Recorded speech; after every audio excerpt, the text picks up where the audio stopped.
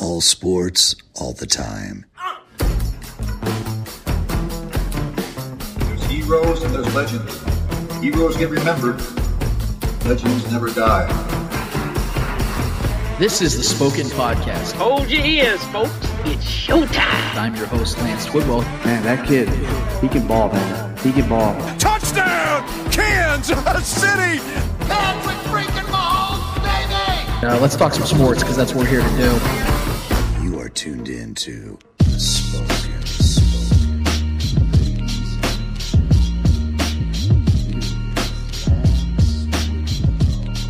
This is the Spoken Podcast. I'm your host, Lance Twidwell.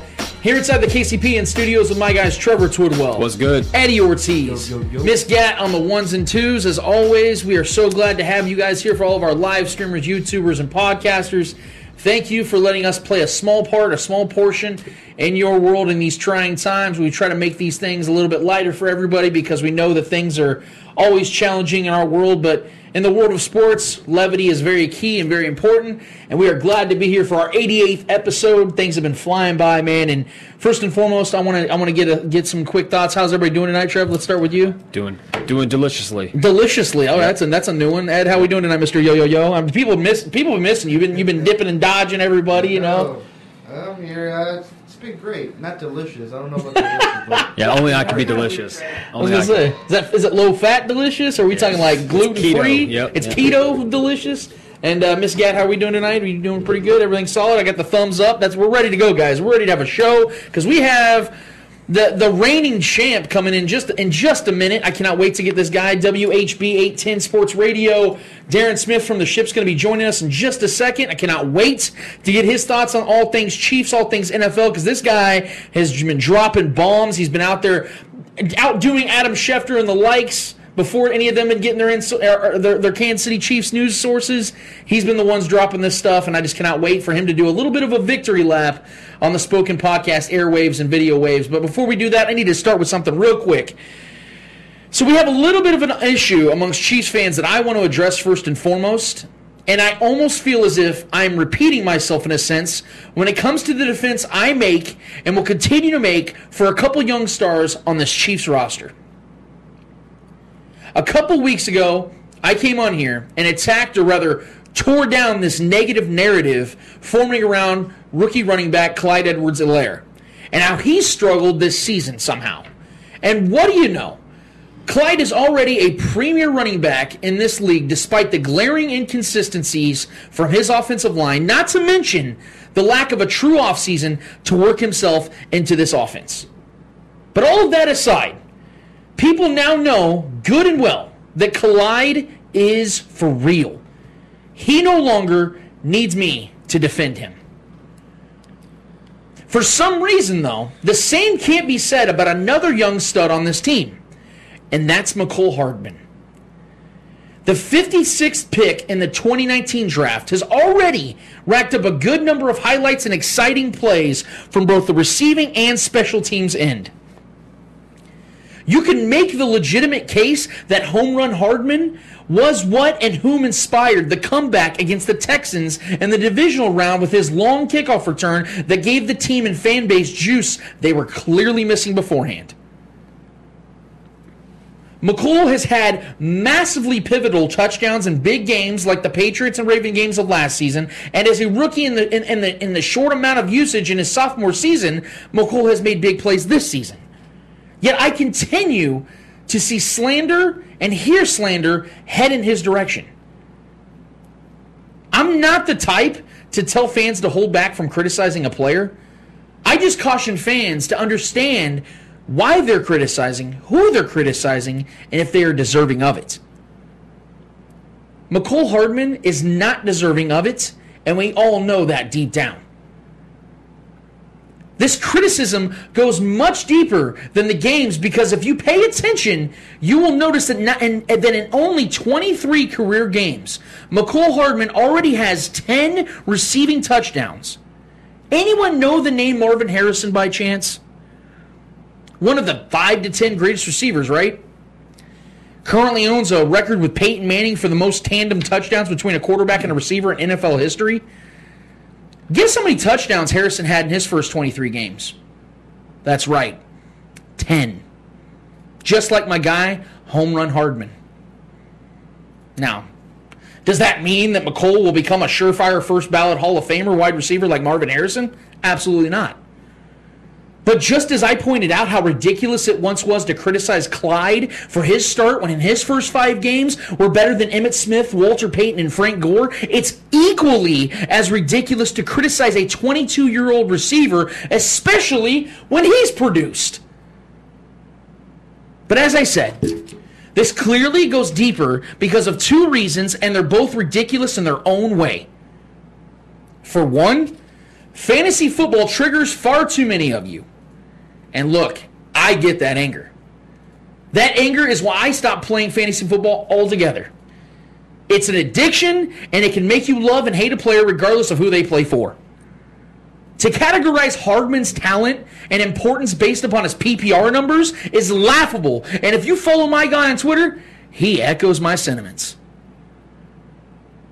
But the biggest reason it goes deeper is the emergence of DK Metcalf, a receiver that the Chiefs could have and probably should have taken instead of McColl. But allow me to make something abundantly clear here. DK is much better than McColl to this point, but do I believe the Chiefs regret that decision? Do I wish they made a different choice? No. No, I don't. Because we have to remember the context of why the Chiefs took McColl at that time over DK. I remember we were recording our show as the 2019 draft was going. We had Casey Hemp Company owner Kyle Steppe on with us, and I knew that the Chiefs were going to go receiver. We talked about it through the whole show before it happened. And it wasn't because of it being a need, but rather a contingency plan because of what could or may not be coming when it came to Tyreek Hill. The Chiefs saw McColl Hardman as the better fit to give the Chiefs that versatile, downfield threat and breakaway speed that they could have lost in Tyreek and would be gaining with McColl. Revisionist history would suggest that the Chiefs missed on the pick, but I can't help but acknowledge how different these decisions was viewed back then. Well, we all know how that went. Tyreek was innocent, and he didn't go anywhere. So where did that leave McColl? I don't question whether DK would have worked in this offense or not, because he would have. But we cannot sit here and pretend as if being the premier target in Seattle hasn't significantly benefited DK's shine in production, and we can't sit here and pretend as if the list of names in front of Hardman and KC when it comes to receiving options hasn't slowed his production just as much. We have to remember how young McColl Hardman still is, and even so, he's catching a touchdown on 18% of his catches. Jerry Rice, probably the greatest receiver ever with 197 career touchdowns, caught touchdowns on 12% of his receptions. I believe that the Chiefs have something special in McColl Hardman. I do believe he has top-tier talent and ability. He's simply working his way into the most talented offense we have ever seen.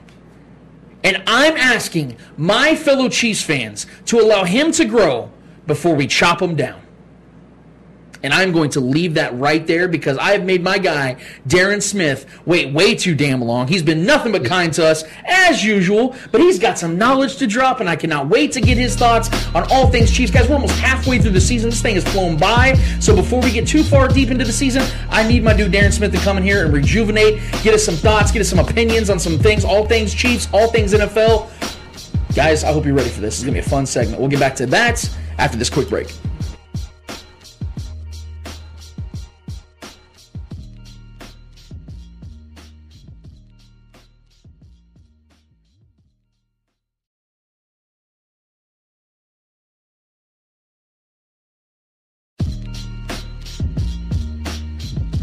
Back at it again on the Spoken Podcast for segment number 2. I'm your host, Lance Twidwell, here inside the KCPN studios with my guys, Trevor Twidwell. What's good? Eddie Ortiz. Miss Gad on the ones and twos. Guys, we are so excited. I feel like we have this guy on at least once every quarter. I mean, it's got to be at least once a quarter. We got to keep the streak alive. He is currently the title holder. I think this is, 7th, 8th time now our guy, Darren Smith, has been on.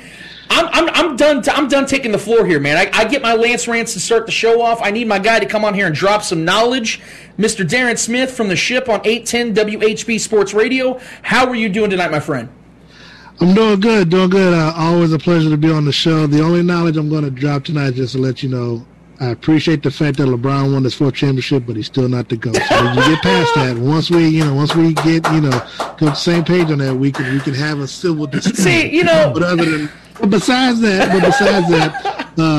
all is well, and thank you once again for having me on. Well, we appreciate you being here, man, and taking the time. We know your schedule's insanely inflated with everything you got going on. I know you're going to be at the Chiefs game this Sunday. I know you got all your radio work going on, man. I appreciate the hustle. You've been nothing but nails. Let's get right into it, though, because I know that the Le'Veon Bell story of sorts has been not old news, but everyone's kind of embrace the fact that he's now a Chief. It doesn't feel like he's this new toy yet, even though we haven't seen him that much in this offense. But I want to get back to the origin of this, because you were the first, and I'm going to give you that absolute credit. I want you to take a little bit of a victory lap here, man. You were the first of all media to drop that story about Le'Veon Bell was going to be a Chief, and this was 2 days before he actually made the actual signing with the Chiefs. It was the night before. The night before, okay. It was on a Wednesday evening, and he signed that Thursday, at late Thursday afternoon. But, let me take it back. I don't know when his official signing was, but I know that's when Schefter announced that he was going to be a Chief with around 5:30 that Thursday. Now, my question to you is, because I obviously I don't want you to, have to give up any type of secrets or anything like that, but being somebody in the media, and having this type of situation where you're out here hustling like you are, and you're out here making things happen, you're out here getting your name out here, you're out here making a name for yourself, and you get news like this, and then you see the story not be broken with your name attached to it, how does that make you feel as somebody that works as hard as you do in sports media? Be honest with us. Honestly, you kind of get used to it in Kansas. Let me just say in Kansas City, because I don't know how it is in other locales. I'm pretty sure, because some people will say, well, it happens to me and I'm white. But here in Kansas City, it's still racial amongst media. If you're not in a certain clique or something, they don't want to give you credit, which is fine, because I just do what they do. I just don't give them credit. So yeah. I play the same. I'll play the same game that they do. Basically, when my colleagues at the national level, I know Rob Parker and Chris Broussard, they credited me on their show, on their Fox Sports Radio show, on The Odd Couple, that night after, that same night that it took place, they credited me. And then, you and others did so here locally. So, I do appreciate that. It is what it is. I mean, I didn't do it to try to be quote unquote first. My thing is, I don't always try to be first. Let's try to be right. And I'd rather be right than just be, because I'm not someone who just puts something out just to see if it sticks, if it holds or whatever. And so because of that, like I said, and to take it to the timeline, I was at the casino. I was throwing the dice on the crap table. That's what I like to do from time to time. I'll take money down to the casino and gamble. And I just happened, I had a couple of phone calls, and it wasn't my role, so I stepped away from the table to take the calls because I knew where they were coming from. And I'm just like, hey, what's going on? And, the first call said, hey, didn't know if you knew this, didn't know if you wanted to know, but we expect Le'Veon Bell, to do a physical, and if he passes it, we're going to sign him. Okay, cool. That was one source. I'll go back to the crap table, try to place my bets, do whatever. About 5 minutes later, I get another call from someone else in the organization. And I said, okay, where there's smoke, there's fire, there's one, there's two sources. Okay, let me put something out. So I put it out, and then about 10 minutes later, station lawyer calls me. I'm like, oh, shit. Like, really, dude? And so he's like, hey, man, I'm like, first of all, I didn't post nothing on 810. I posted on my own personal page, so, whatever. And, but I guess, you're looking at my Twitter handle, it has WHB and blah, blah, blah, blah. And I guess I'm like, I mean, I ain't had no problem when we post anything else, saying that, that brings viewers or traffic or whatever. So you know, they're like, well, is he coming in tonight? Well, that's what my source says. If he coming tonight or coming tomorrow, I don't care. The Chiefs are going to sign him. That's all I know. That's all I've been told. They're going to sign him. Whether it's tonight, it's tomorrow, semantics. If you need me to change this, you know, a little wording because you don't want to say tonight, okay, fine. I'll say he's scheduled to come in, but they're going to sign him. And so I think maybe like 15 minutes later after I posted, Bob Fesco from 610 had posted something on his page about Le'Veon and 4 or 5 teams being interested. Okay, cool. Don't bother me. I'm like, well, somebody else is saying it, so at least I'm not out there, quote unquote, by myself or whatever. And so but then I saw where he was getting a whole bunch of traffic, and then everybody's like, well, Darren Smith had said something first about it. They're like, who's Darren Smith? He said, oh, A10 guy. So people started going back and forth about that. They were like, well, you can't get us, you know, they were like, well, you can't retweet his stuff, because at the time I had it locked, and the reason why I had it locked was, you know, I may have said something or whatever. Somebody tried to say something to the station lawyer. Oh, this guy's talking this. I'm like, well, personal page, you know. Right. Somebody to F off if I choose to. So I said, well, instead of me just doing that, so I'll just lock the stuff or whatever. But I ended up unlocking it so people want to retweet it or whatever they could. I didn't care. And then, of course, somebody said well, his colleague is trying to discredit, you know, whatever, you know, his report. Well, kind of find out, I guess it was Soren Petro who posted something about his source. I'm like, well, he had one source. I had 2. I don't care. And yeah, your math checks out. You know, that they're not, you know, Le'Veon's not due in tonight or he's not coming in tonight. And there's 4 or 5 other teams interested. I'm like, so basically you just copy and paste what Fesco said from another station to try to script. It is what it is. I said, I stand by what I posted. And I said, shit, I don't care if he comes tonight, if he comes tomorrow. If he signs with the Chiefs, he signs with the Chiefs. If he don't sign, he didn't want to win a championship. He wanted to go somewhere and make more money. I ain't going to fault him. I'm like, shit, I've been wrong before. Schefter's been wrong before. It is what it is. And so, but then the next day around 1:30 or so, Mike Garofalo from the NFL Network was on the network with 2 other folk, I think, when he was being interviewed. And he said he had 2 sources call him that day, that Thursday now. Mind you, I posted Wednesday night.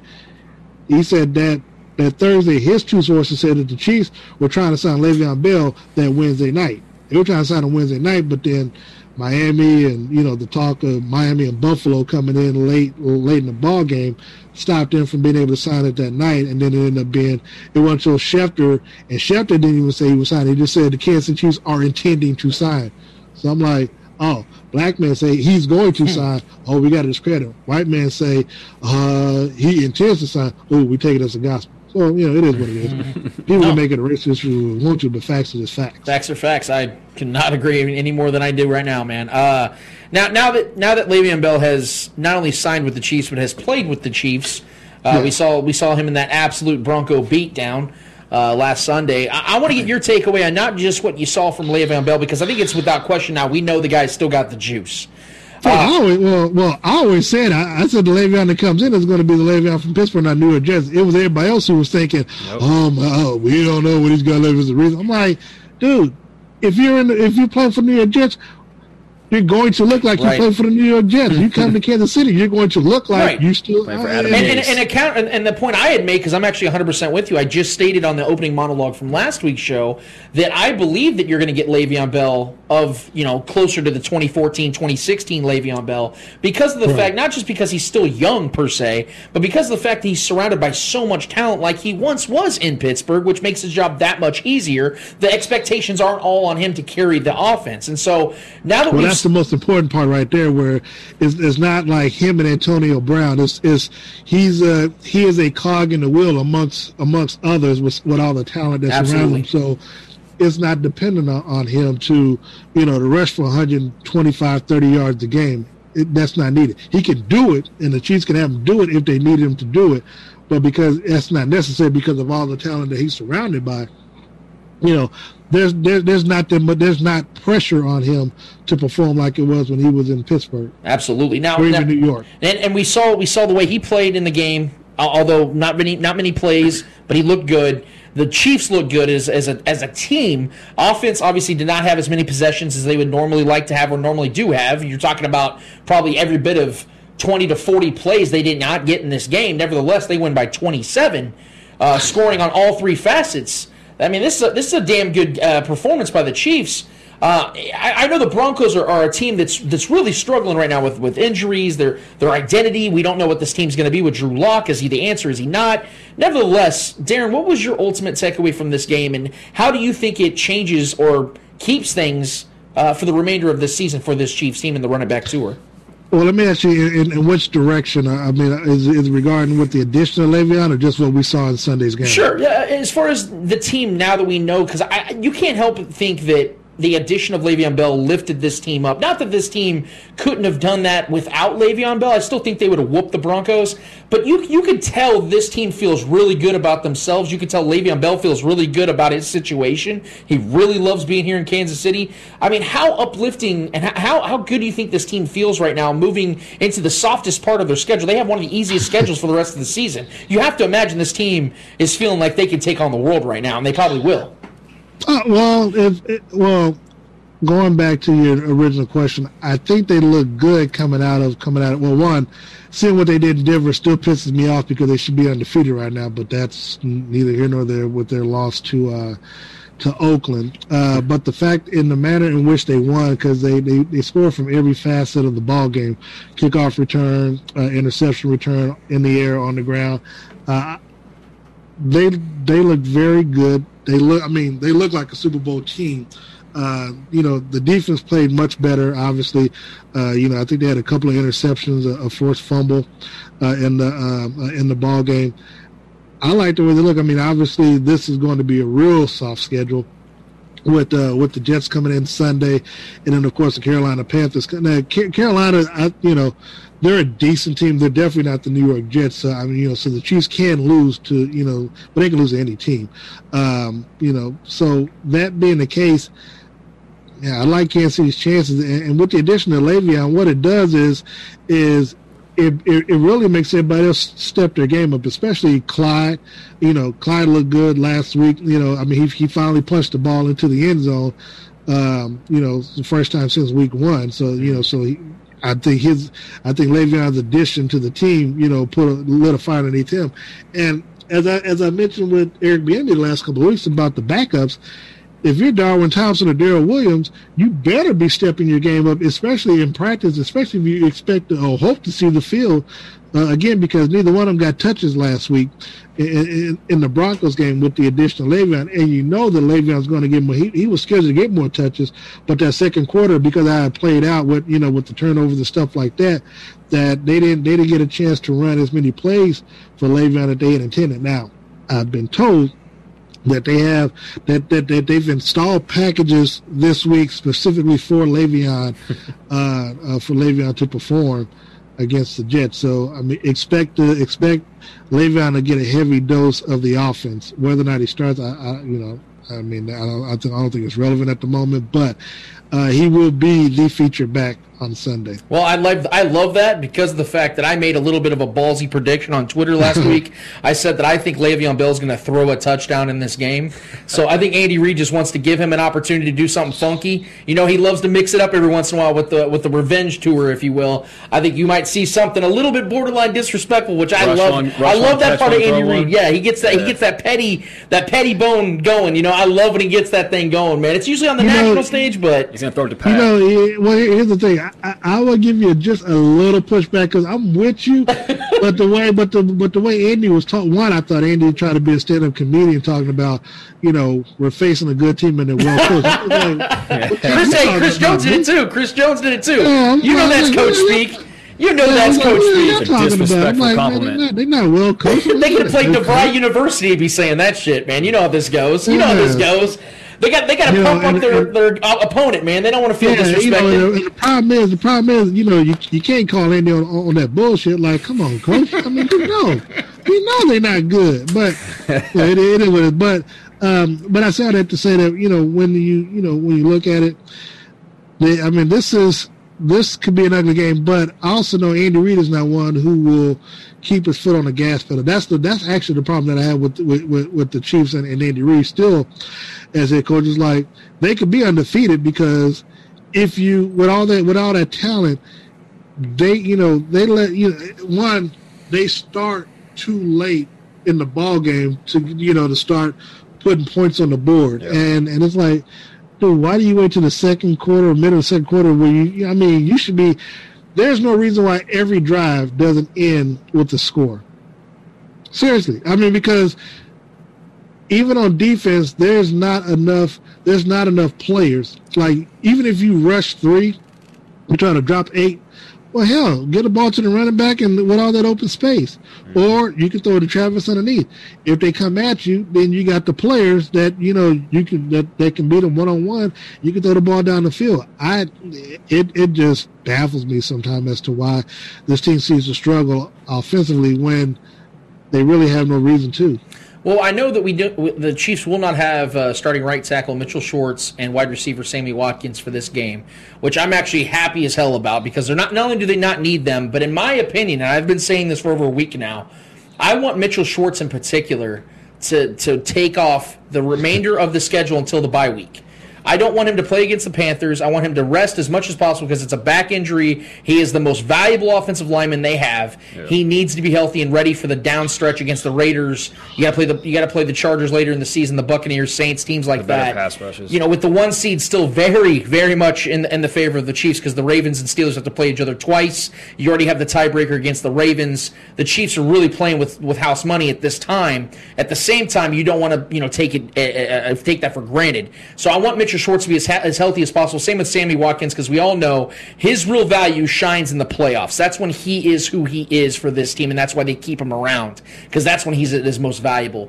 My question to you, though, is with games like the Jets, which we know the Chiefs are going to win this game, and with the Panthers game where the Chiefs should win that game, for me, I would like to see the Chiefs get some things right for the offense. I would like to see them, like you talk about, not taking your foot off the gas. I mean, it's okay to touch the brake every once in a while, but I hate this fear of putting stuff on film.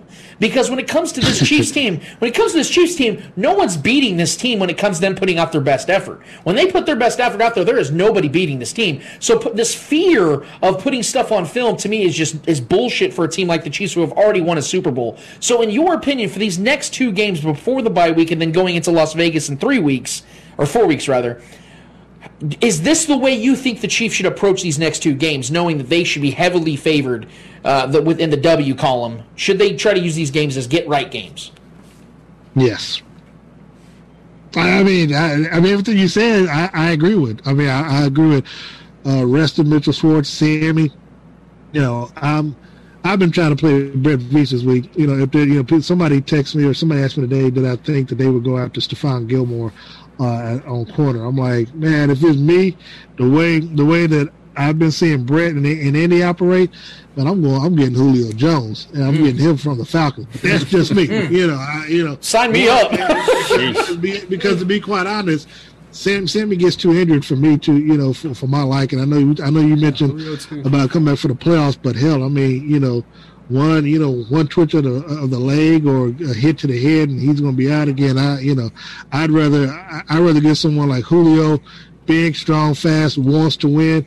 Now you got 2 true number 1 wide receivers with him and Tariq, and then of course you can mix in McCole and DeMarcus, but then you hit them with a Travis and Le'Veon. Yeah. Oh, wow. Yeah. That's a nightmare on Elm Street right there. But to that question though, Darren, and maybe that is the response you're going to give me.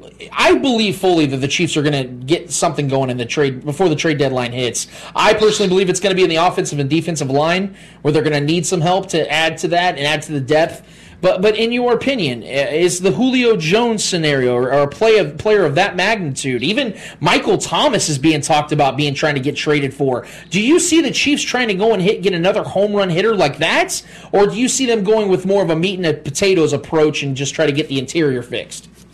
Well, people say, what can they do with the cap? Look, first of all, I don't doubt it. Whatever Brett Veach does, I'm just going to take it as gospel. If he gets alignment, so be it. I'm just saying what I would do. I would get Julio Jones. I would probably agree with you on Michael Thomas, but he's been a little bit too injury prone this season. I don't know how many games if he's played really at all this season, and that bothers me. And I don't know. I don't think it's a contract issue. I just think the situation in New Orleans, I don't know exactly what it is and why he's having problems. He was supposed to come back, I think, 2 weeks ago and got into an altercation with his teammate and then tweaked his hamstring, and they thought he was going to be back this week, but now they're pushing it, hoping he comes back next week. I don't know. I mean, now to be honest, as much as I don't like Can't Get Right, I would have made a play for Antonio Brown. But that's just me. And if it's not going to be Antonio Brown, then I'll go for Julio. And I said in that alignment because I think you can get them for cheaper. I think you get this because one, if they get cut, then the team that they get cut from still has to pay them their salary, so you can kind of offset some stuff, kind of like you did with Le'Veon. And you get them cheaper versus having to give up any draft picks. The only one I would risk draft picks on would be Julio. Sure. Well, yeah, and the city of Atlanta would burn to the ground if they ever cut Julio Jones. So expect the trade for sure. Yeah, But let me ask you a question. This is something that everyone's talking about but not talking about at the same time. What the hell is going on with Harrison Butker? I mean, ever since that Chargers game when he's out there dropping him like Steph Curry style from way deep, I think it got in his head. That's just my theory, Darren. I think Harrison Butker was reading the paper or the stuff online, getting in his own self, getting full of himself, and now he's sitting here missing PATs, the lowest rated PAT kicker in the NFL. What the hell is going on, Darren? Well, you said everything that I would have said because that's what I thought. Like, dude gets credit for what he did in against the Chargers, and then hell, I mean, the man kicks 3 50-plus yard field goals, but you can't make extra point. Like, what the hell, And what's crazy is I think after he missed the second or third one of the season, Dave Toub came and talked to the press. Like, we looked at the film, worked out a quirk. He should be good next week. Then he missed another extra point, and then Dave Toub doesn't address the media. Like, then he misses another one. Then he comes through, and I'm the one that asked him to say, "Can we get Harrison Butker this week, man?" I'm like, And so they gave us Coach Tariq and Harrison today. I mean, he even his answers were just like standard answers you would expect him to say. I really don't know. I mean, he claims it was, the line of the ball and just how, if he, I don't know, man. I mean, he's, and my biggest concern is, it might not have an effect now because it hasn't cost the Chiefs, but I don't care. Get it rectified so it don't become an issue or don't become a habit as you get closer to the playoffs and the games get closer and closer and tighter, because you miss an extra point takes a 7-3 lead or 7-0 lead down to 6-0. Well, if the Chiefs don't score again, the team only needs 2 field goals or just a touch. I mean, little stuff like that comes into play. Well, now you got to worry about the 2-point conversion and field possession, stuff like that. It's like, well, you want me to trust you on a 50-plus yard field goal, but I can't trust you to kick an extra point. Again, it's frustrating. I don't have an answer for it. Yeah, it is frustrating because you sit there, you be like, dude, what the F? It's like, and trust me, I used to kick when I was in high school. I loved kicking. I used to love trying to kick a field goal. One of my favorite movies growing up was Unnecessary Roughness with Sinbad and Scott Bakula. The girl, the soccer girl kicking. I used to like that. Stuff, man. Trying to kick a. That's a throwback. That's a throwback right there, man. Yeah, I can. Man, I kicked 50-yard field goals when I was in high school. Man, nice. I love that stuff. People, We might have to get that on film. We might have to have a little field goal contest with our guy Darren Smith, so if he can break it back out, and see if he can still knock him back from 50. Well, the problem is I could probably do it, but then I'll probably pull a hamstring. Can't have that. And then you can rehab with Sammy Watkins. It's perfect, Right. Well, let me get a couple more questions in here real quick, and we're going to let you go, man, because I know, like I said, you got a lot going on, and we do appreciate you being here with us on a Friday night, but I start the show off with a strong defense for Mecole Hardman, and I get it. He hasn't played at an all-pro level to this point, whereas DK Metcalf in Seattle is playing at an all-pro level, one of the 5 to 10 best wide receivers in the league already. I think it's a lot about situation, though. I think it's a lot about what they got going on, where DK is the premier target for Seattle and Russell Wilson. He's getting all the targets out there as far as, number one wide receiver. No questions asked. He's the guy. Whereas Mecole Hardman is one of the guys. This offense is so talented in Kansas City that he's basically got to they got to pick and choose when to utilize Mecole Hardman. Has he been perfect? No. But his hands are reliable. He's insanely fast. He's incredible downfield. For me, he is perfect for this team, and I think at 22 years old, to be able to already put up 10 touchdowns in his early career is something that should not be downplayed or discredited, and I think he deserves a little bit more praise than what he's gotten. What is your thoughts on Mecole Hardman through 23 games of his career? Well, I don't know if this is a shot at what I posted the other night about Brett Veach maybe having second thoughts about, after seeing DK Metcalf, but I mean, they go after Mecole because of the situation at the time with Tariq. So I understand that you're looking at getting a player similar built, maybe just a tad bit slower than Cheetah. That you try to get somebody with the same build who can return kicks as well as perhaps be their next wideout. Which is fine, but because you already had other players that could return the ball, I probably would have gone after a DK Metcalf. One, because the kid's like 6'3", 235. I mean, and if I remember correctly, you can correct me if I'm wrong, but I remember, I think when he was doing the combine, the complaint about him was that he had damn near close to 0% body fat or something, where they were like, well, how's this dude this cut up and 0% body? Like, that's unhealthy. And I'm like, I don't know, but if he can run a 4.3 looking like that might be somebody that we look at, put the opposite of Tariq or make him that guy. I mean, it's tough, when you do the hindsight being 2020. He has played the role, or he has fit the role that the Chiefs have wanted him to play. Now, I think what we in Kansas City are disappointed about is that he may not have taken the next step like a Tariq. See, Tariq wanted to be a number one wide receiver, so he trained. He did, he learned the tree route. He did whatever it took to make that next step to go from a return person to a legit number one threat. Well, we haven't seen that same with Mecole. And to be honest, I mean, it's a matter of want to. I mean, you have to want to do it. Do you want to be a number one wide receiver? I mean, and if so, what are you doing to do that? Are you working with the other wideouts? Are you working with Tyreek? I mean, are you learning the route tree? What are you doing, when you're not on Twitter and some girl's DM? What are you doing? Yeah, and those are all fair questions. Those are absolutely all fair questions. For me, I would love it because I see it on Twitter.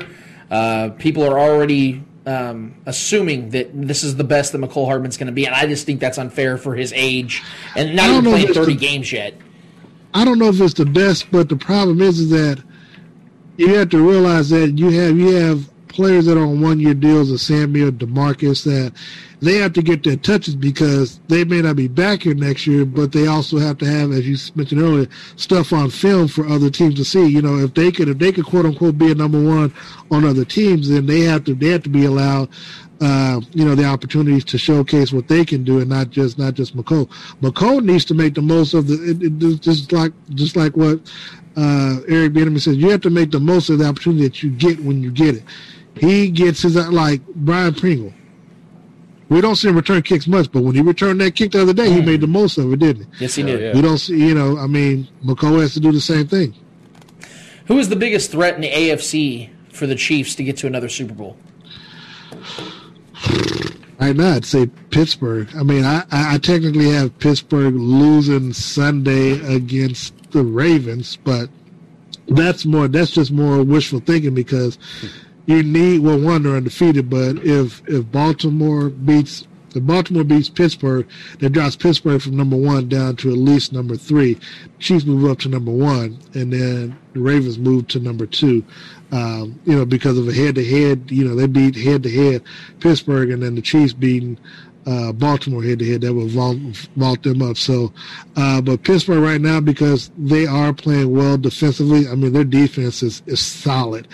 I'm not sure whether or not, nobody can shut Kansas City down, but you could give them trouble like the Chargers did. But the Chargers only gave them trouble because because you couldn't account for the rookie, because you only had 5 seconds before kickoff to know that he was going to be starting. So, I give the Chiefs a pass on that particular game.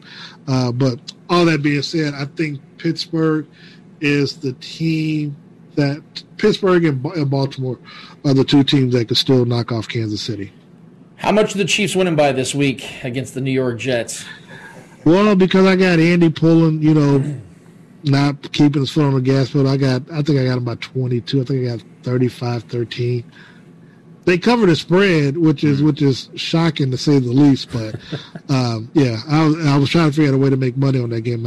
I had to do prop bets because there's no way I can do anything about the point spread. I ain't touching that game, man. I'm sorry, I'm not touching that game when it comes to money making at all. But and as we always do, this is our tradition with you, especially Darren Smith, I would say our most loyal guest on our show. I don't even call you guest anymore. You're basically just a part of this show at this point. Yeah, family, exactly, 100% family. Give us something that's going on right now when it comes to your work, when it comes to society, how things are looking for you right now. Just give us some of your thoughts, man. I'm going to give you the platform once again. Take over, do what you got to do, and then tell the people where to follow you on social media. Well, let me do the last part first. So they can follow me at Darren Smith WHB on Facebook, Instagram, and Twitter. I'm on Monday through Friday from 3 p.m. to 4 p.m. on ESPN Kansas City with Darren and Sterling. I'm on Thursday nights following the postgame show on Sports Radio 810 WHB on Thursday nights following the football games. And then, of course, 2 hours before the Chiefs kick off, Steve Walls and myself, we do a Chiefs cheat sheet pregame show to get people ready for the game. And then the day after the Chiefs play, we also do the Red Hour, which is like a postgame deal the next day with myself, DJ Q, Steve Walls, and Sean Tyler. But really, right now, only thing that truly matters to me right now is Tuesday. Hopefully people, if you haven't gone out and voted early, stand in line, do whatever it takes. Make sure that you cast your ballot and cast your vote on Tuesday. I've been pushing it every day this week I've been pushing for a minute. The importance of voting and getting people out there, registering people to vote, all that stuff. I plan on doing my show from Arrowhead Stadium Tuesday afternoon. I'll do it outside. If people want to come by and get on the radio, they can do that too. They come by and say hi. We'll talk sports, politics, whatever for that hour. At least, we'll talk as much politics as I can before the owner shuts it down. No, really, all I care about is getting to Tuesday and making sure that hopefully the people do the right thing and we have a change of administration. And, I can go to bed, even if, I believe that we'll have a winner on Tuesday night. I don't believe it's going to be, I don't think so. I trust the judgment of the American people. Well, the truth has been over 85 million votes casted already. So, that's a lot. Oh, yeah. So, I think it was only 47 million early votes in 2016, and it's probably going to double that by the time Election Day comes. So, but I don't take anything for granted. We thought Hillary may have had it locked up, and we saw what happened. If people still think the last 4 years, if people find what happened the last 2.5 years, fine, so be it. I don't, so I'm going to make sure my voice is heard on Tuesday along with millions of others around the country. So that being said, look, man, again, I'm always amenable to coming on, and I'm always appreciative of talking sports with you gentlemen, and look forward to the next time I get a chance to come back on. That is our family, Darren Smith.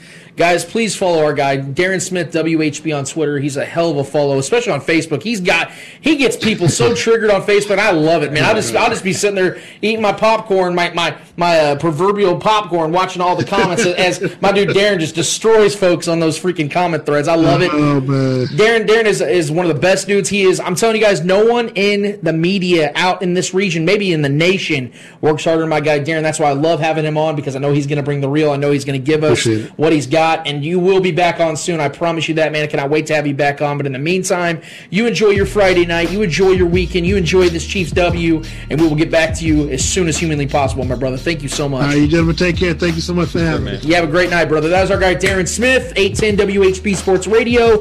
We're going to take a quick break. When we get back, we're getting to our guy, Eddie, from the Eddie Hour, and we will get back. We'll get that. I promise you we'll get to that in a second. You stay tuned. That's the teaser that Gat gave us. I got a plan with that one. Don't you worry, kiddos. We'll get back to that after this. Back at it again on the Spoken Podcast for segment number 3. I am your host, Lance Twidwell, here inside the KCPN studios with my guys Trevor Twidwell. What's good? Eddie Ortiz. Good. And the one and only Miss Gat on the ones and twos. Our guy Darren Smith just came on, man. That was a blast. That flew by. I think we did it was at least 30 minutes of a segment. Most of the time we'll get somebody in here with a series of questions and get them out. All of our guests are great.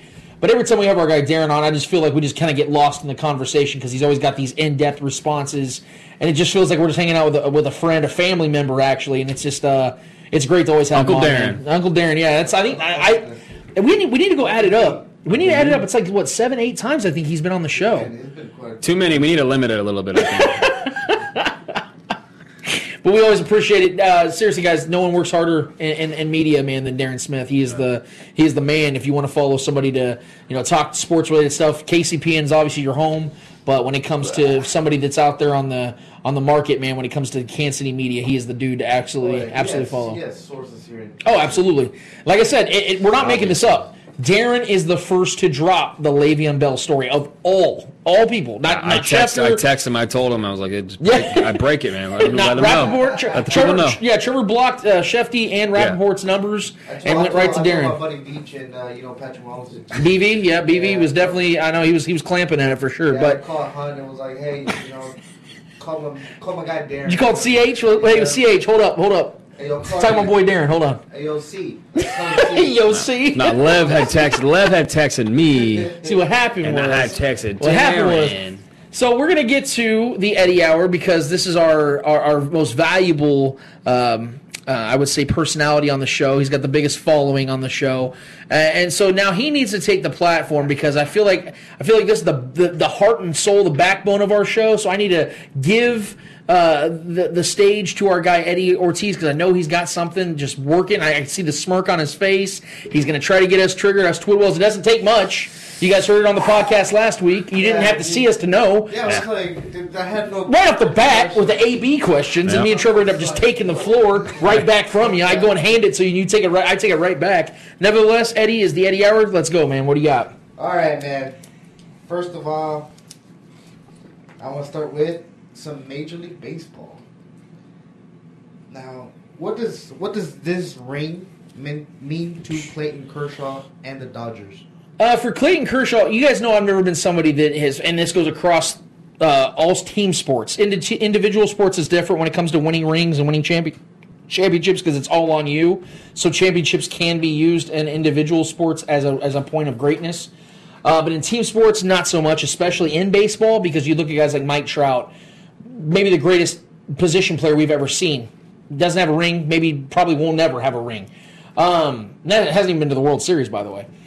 Clayton Kershaw, though, for his legacy, this is something that it takes it to a whole nother level. In my personal opinion, and I'm a baseball follower, in my personal opinion, Clayton Kershaw is the greatest pitcher of this generation. The reason why you can go down the board, he has the lowest ERA amongst all starters since like 2010.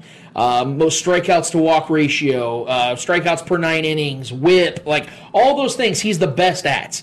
And now he's the only pitcher, or he's one of the 4 pitchers ever to win a World Series, win an MVP, win multiple Cy Youngs, like have an ERA below 2. Like it's him, Pedro, Greg Maddux, and like one other great pitcher. I feel horrible not remembering. Here I am saying I'm the baseball guy, but the point is, if I'm naming those guys off, those guys are like the Tom Brady's, Peyton Manning's, and Drew Brees of the world of baseball, and his name's right next to all those guys. And he's pitching in the era where it's all about home runs. And every other batter can knock out 30 to 40 home runs, and he's out there striking these fools out and knocking these guys around. Clayton Kershaw, this means so much for him. It means so much for the Dodgers because it's been 32 years since that franchise has won it. And you can credit other guys like Mookie Betts and Buehler and these other guys as to why they won it more than even Kershaw at this point of his career. But it cannot go ignored as to the greatness of Clayton Kershaw. This will forever cement his career as a first-ballot Hall of Famer. And to me, in my personal opinion, the greatest pitcher that has pitched in the last, I'd say, 15 years. Yeah, I mean, what does it mean to him? It means everything. This was his career-defining moment. For the fact that he's been there and failed numerous times, and the narrative would have quickly changed. Or has been trending upwards toward him being a choke artist. He's had some really, really big blunders in the World Series, in the playoffs, and had some really bad gaffes there in his career in the postseason. And this was just the ultimate redemption for him. He's had success. He's gotten there. He's been to the dance. But he's failed numerous times. And this was the moment. And that's why I knew when they got Mookie Betts. That was the cherry on top. Barring health, if he stayed healthy all year and was healthy through the postseason, I didn't see a team stopping them. And Mookie was incredible through the postseason, incredible during the regular season. Might be the best player in baseball at this moment. That means I couldn't be happier. Seeing the footage after the game, when his manager was telling him, "I'm so proud. I'm so happy for you, man." Like everyone's just surrounding him, with love and hugs because they know what the guy's put into the sport. They know what he means to the sport and the art of pitching. I mean, the guy is incredible. Definitely, I agree with you, Lance, that he's definitely one of, if not the best guy in the last, at least 20-plus years at what he does. With the resume he has, now he can call himself a champion. It means everything to him, and it was, like I said, it was a career-defining moment for him for sure. Has this cemented him into the Hall of Fame? Oh, no question. Without a doubt. Clayton Kershaw was a first-ballot Hall of Famer before last season. Let me just put it like that. Because, like I said, statistically, and in baseball, especially of all sports, statistics mean everything. Yeah. Because, like I said, it's so hard to win in baseball because teams usually will go 30 years without even making especially in a big market, run. Especially winning in a big market like that. Yeah, with the expectations on him, he's been there his whole career. LA, when you are one of them, look at Kobe Bryant. And I don't want to put Clayton in Kobe's stature because I feel like Kobe's in his own area when it comes to all LA fans. It's Kobe and everybody else, even with Magic Johnson included. Yeah. To be able to have that pressure and expectation, and then to be one of their own, to be there for, I think this is his 11th year, 12th year with the Dodgers. To do this, especially in a year where the Lakers just won the NBA Finals, and then you win the World Series, you do it as a tandem in that city. After a tragic loss of Kobe Bryant, I think this only solidifies Clayton Kershaw even more so. But yes, to answer your question as honestly as I possibly can, Clayton Kershaw was already a Hall of Famer, but the cement was dry. This one just absolutely reinvigorates the dryness of that cement, where it just overlaps it and says, okay, there is no questioning now this guy is going to be a first ballot without question. Because, like I said, you can't name me 10 pitchers in the history of baseball better than Clayton Kershaw. Yeah, the cement was already dry, and then they laid a new layer on top of it and stuck a fucking flagpole in it and said Hall of Famer. I mean, in my mind, he's in with baseball. The lure of baseball as it ages, when you're great like that in real time, it's amazing. But as baseball ages well. Everyone looks back on baseball and they romanticize these players, and him being that guy in LA and the resume that he has leading up to that title win, his success is going to age well as far as with baseball fans, especially baseball fans in LA. They love to romanticize their heroes, and he's getting a statue. He's definitely as far as Dodgers goes, he's going to be one of the greatest heroes for Dodgers fans for the foreseeable future. Yeah, absolutely. Yeah. All right, now let's go into this game that we've been talking about. What was Kevin Cash thinking when he took out Snell out of the game after giving up his second hit of the game? This is where baseball is failing, because we sit here and praise Clayton Kershaw and the legends of the sport because baseball has so many legends in their history. But this is where baseball is headed, and it's scary because this is becoming an overthinker's game. It's a strategy game in itself naturally. Baseball is all about chess. That's where managers become so valuable, is knowing how to utilize your pieces and Patience. when to utilize them. And from the naked eye, I understood where Kevin Cash was coming from. I knew that he wanted to get out ahead of it, and if in case Snell was going to give up that inevitable 2-run bomb or something like that and give up the lead, I get the fear. But when your pitcher is rolling, and Snell was rolling, like the Dodgers have the best lineup in baseball outside of the Yankees, and they couldn't hit anything off of him. Both of those hits that he gave up were not squared up hits. They were soft liners. Like he was still serving them, and they said themselves, the Dodgers said it themselves, they were getting pissed because they couldn't get nothing off of him. It was either Bellinger or Seager that said it was Seager. That he was being gross out. And that was World Series MVP saying that. Yeah. Mookie Betts was at the batter's box looking at Dave Roberts, smiling. He's like, "Dude, they got him out of the game. I'm so happy right now," because they knew if you just got this guy out of the game, we have a shot. But if they'd have kept Snell in for another inning or two, we're probably still talking about this World Series going on right now, or at least in Game 7 by this time. Yeah. So Kevin Cash fucked up. There's no question about it. He absolutely screwed up. But the problem is that this kind of goes above his own pay grade, because he was told by the analytics crew upstairs to make this move. He just had to sign off on it. He signed off on it. It didn't pay dividends. It ended up costing them the World Series. Having said that, I think the Dodgers were going to win the series anyway eventually. It was just a matter of when, not if. So I'm not going to sit here and say Kevin Cash lost the Rays the World Series. I will say, though, that he definitely contributed to the Dodgers getting this done at a quicker pace than they probably should have.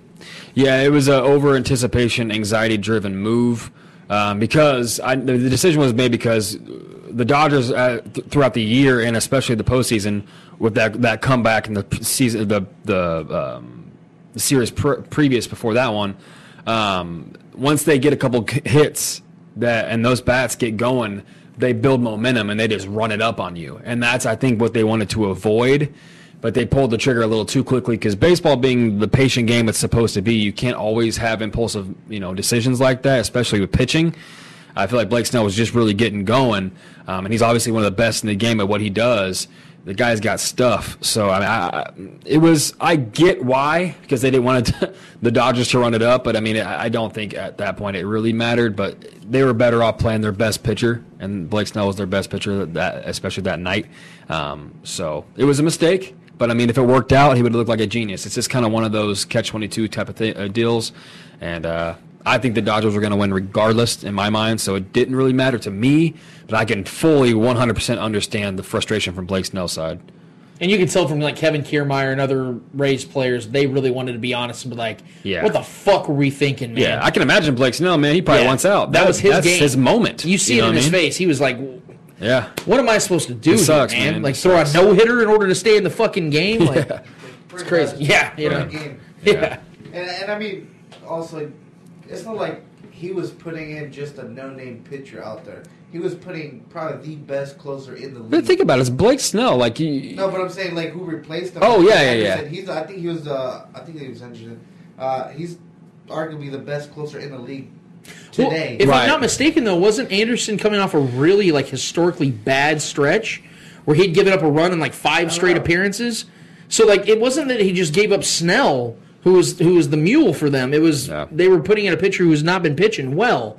So it was kind of a weird, questionable decision making. I could be wrong on that, but from what I was hearing, Anderson was coming off a really bad stretch. But throughout the season and years past, I think he's been arguably one of the best closers in the game. Crazy stat on this one, too, to add to your point. Snell hadn't gone past 6 innings all season. Yeah. So if you want to look at it from an experimental point of view, like it made sense for them to pull him. Right. But when you're in the World Series, this is like the same method when it comes to Giannis Antetokounmpo out there in Milwaukee.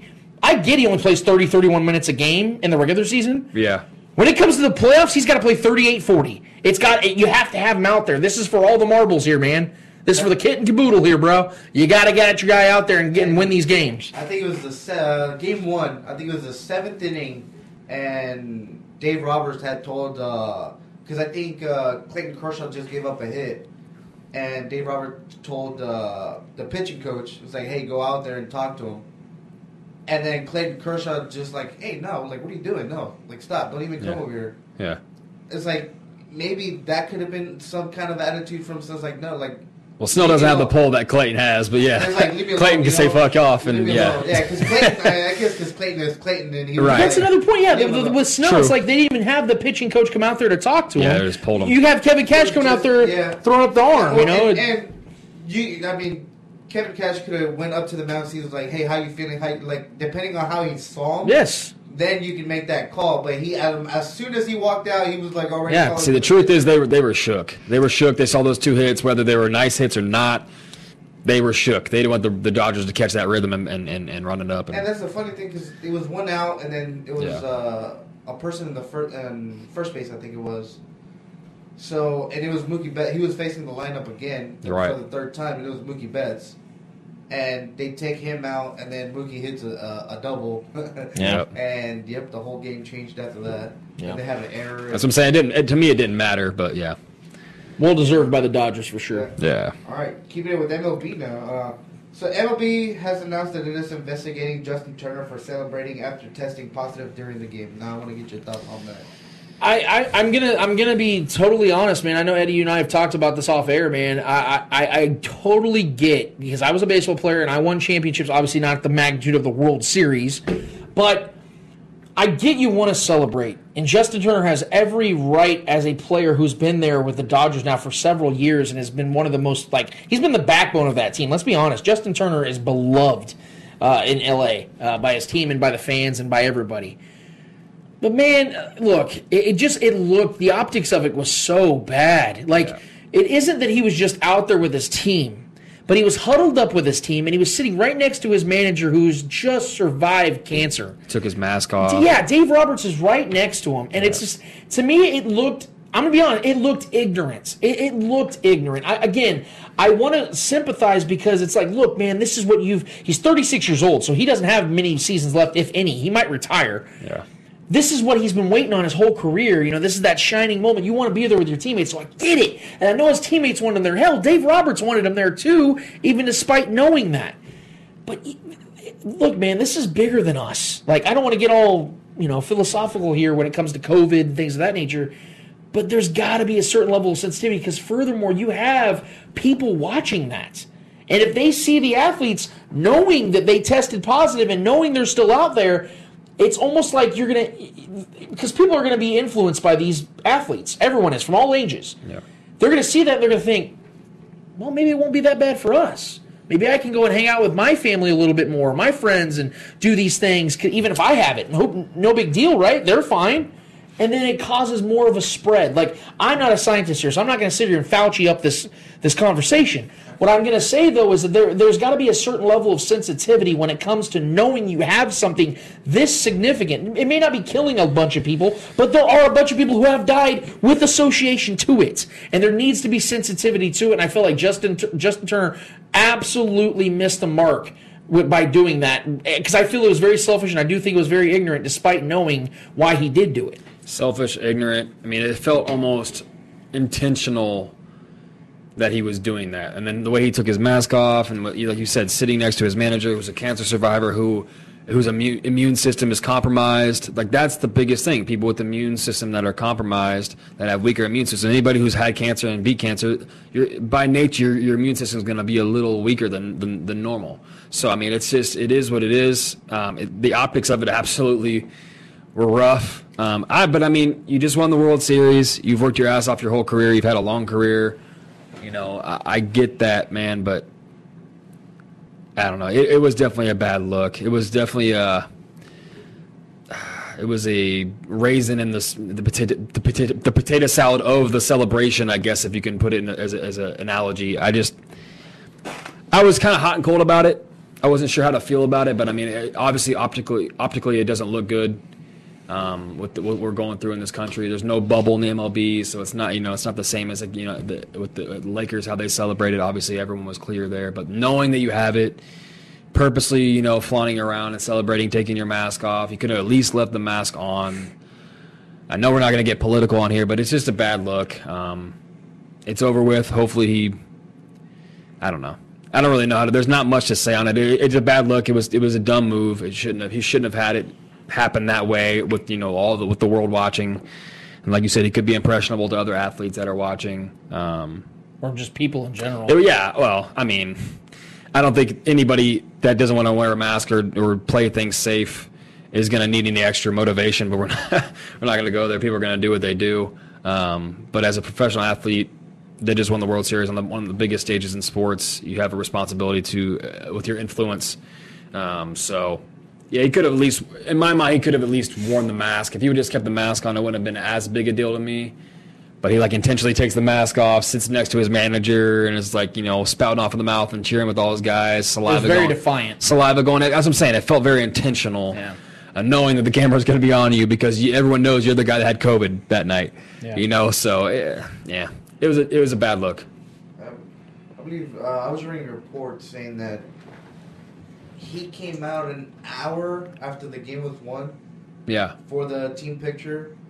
I believe he only hugged Jensen and the GM, if I'm not mistaken, and after that, I think he disappeared again. But it's not even about physical contact hugging. Yeah. I mean, it's on your saliva. It sucks because like I said, he's been waiting for his whole career for this. I understand, man, but damn, I'm not okay with it. I'm just not. And I'm sure. I mean, I think if his teammates were not okay with it, I'm sure they would have said something. I think their minds were a little bit elsewhere, but I mean, they're celebrating. They just wanted to go get drunk. They were asked afterwards too. They've been interviewed. That's their guy too, so they're gonna. They've been interviewed since. I honestly can't sit here and say I would be if I'm in that moment, I just won the World Series. I'm gonna be like, "Fuck it, dude, hug me." I'm not gonna lie, I would probably be that same way. That's why I'm not shitting on him. Yeah. But the optics of it does look bad. But I mean, if I'm in that moment, like you said, you've won championships, you play baseball. Winning the World Series is about one of the biggest accomplishments in sports history. So I mean, Clayton has got his ring. So I'm not gonna act like I wouldn't be out there giving a shit who had COVID in that moment. I'm just gonna be honest. That's just. But I mean, the optics of it and the stage that they were on, you kind of have a responsibility. I love Game 6 and the way it ended because. I believe it's Victor Hernandez and Julio Diaz. Yeah. Both Mexican. Legit. Victor Hernandez took the win, and Julio Diaz closed the game. Yep, it's pretty poetic. Because the last time they won the World Series, who was the man? Fernando Valenzuela. That's right, dude. That's right. It's very poetic. Yeah. All right. Switching sports, now we're going into the NBA. So there's reports that former Rockets GM Daryl Morey is in talks to oversee the 76ers operations. Any thoughts on that? I mean, I think it's only. It really depends on what his first move's going to be because the ongoing question is what's the future of Joel Embiid and Ben Simmons? Who do you keep? Is there an inevitable breakup? Daryl Morey, something Nick Wright had talked about this week that I really loved because I actually felt the same way before I even heard him say it was, everyone associates small ball with Daryl Morey. I don't believe that's the case. I think that Daryl Morey was dedicated to small ball in Houston because that's the style of the star player they had in James Harden. Yeah. In Philadelphia, he's analytically driven. Yes, he's analytically driven, which means analytics change per circumstance and situation and scenario. So in Philadelphia, for all we know, Morey's going to go with the big ball type of situation, where he's focused more on Embiid and working the ball through Embiid and things of that nature, which, by the way, I tend to lean with a little bit more, even though Ben Simmons might have more to his game when it comes to passing and defense and things of that nature, I guess. Joel Embiid's, in my opinion, the better player, and I think that Daryl Morey's going to probably hitch his wagon to Joel Embiid if he can stay healthy. So, do I like the signing? Yes, because I like the idea of Daryl Morey with Doc Rivers, because Doc Rivers is going to need all the help he can get in Philadelphia, because right now, Doc doesn't exactly have a shining reputation when it comes to playoffs, and in Philadelphia, they're trying to win. So this is going to be one of those things where I think it's only going to help Philadelphia try to get to that place, because Daryl Morey, whether people want to overlook the whole China situation or not, He's been very good at his job. Daryl Morey's been very good at his job for the most part, and I think that it's gonna bode well for Philly. I don't think they're gonna be like contenders or anything anytime soon, but a perennial playoff team, yeah, I definitely see them being that. Yeah, I would love to see that. I think Daryl Morey is brilliant. I think what he did in Houston was brilliant, and I think it almost, in my mind, should have worked out. When Chris Paul went down, that was rough, man, because they had that Warriors team against the ropes, and they had their number, and they were beating them. You know, they were forcing the Warriors to play at their pace, because that Rockets team was very good half-court offense, and they were forcing the pace to slow down a little bit. So I mean, if Morey can bring his brilliance to Philly with Doc Rivers, and I fully believe there will be some moves made. Whether it's Embiid or Ben Simmons, I would lean more towards Ben Simmons because Embiid's definitely more of the outlier as far as talent. He's got way more to offer on every facet of the game. I can definitely see them making some moves and bringing some guys there to surround Embiid with and make a contender in the East, because they're going to need to, because the East has got some people coming back healthy. The Nets team is going to come back, and it should be a good team there. But yeah, I fully expect. I don't think Doc Rivers just goes to any location to be on a team that's trash. He's a high caliber coach, and I fully expect him to make moves to his liking. And I think Daryl Morey could definitely add to that. I think they could definitely be a good tandem. I think Daryl Morey likes to. From what I've always known, he's been in really good communication with his coaches and his players, and what works for them. And I think he would bring the talent needed for them to be a successful franchise again. So. That Sixers team is supposed to have been good, man. They've dealt with injuries. They've had star talent. They've got a good roster right now. They just have extremely underachieved with what we have all expected. I mean, they've been finals favorites for the past couple seasons. I think I had them in the finals. Yeah, I had them in the finals this past year. So Daryl Morey definitely would be a great addition to that franchise, no doubt. All right. Next question. NBA still. So.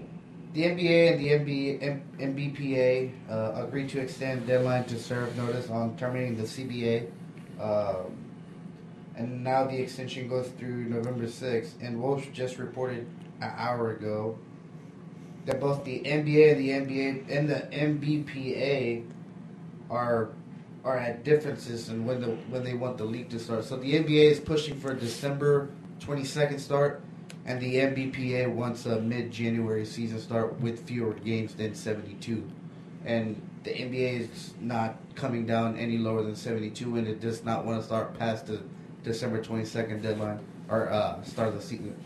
Do you think that they'll come to an agreement in what day, or will we see like that season take, or will it affect the season? Oh, it's going to affect the season.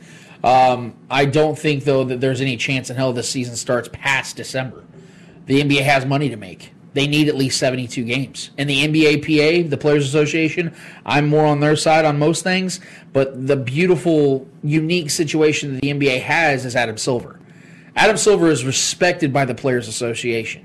So there's more of a middle ground between them than there is in the NFL and the MLB when it comes to their Players Associations, their respective Players Associations, and their relationship with those commissioners and their brass, if you will. I definitely think this is going to be taken care of. I think they're going to come to an agreement.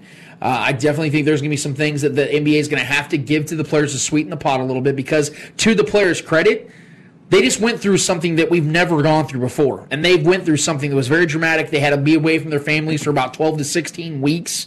That's very tough to do. And they got through it. And they held their own, 0 positive tests.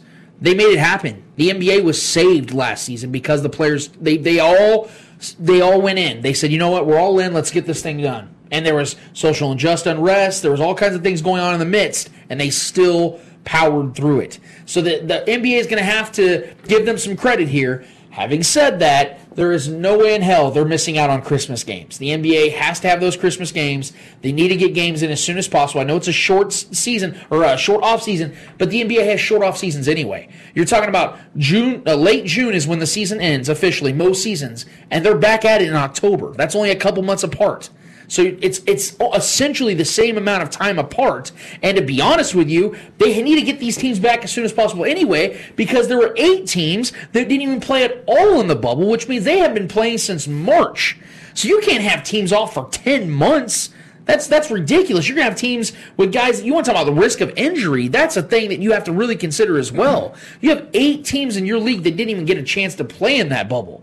So there's a lot of contract disputes and things of that nature you got to figure out. There's a ton of free agents.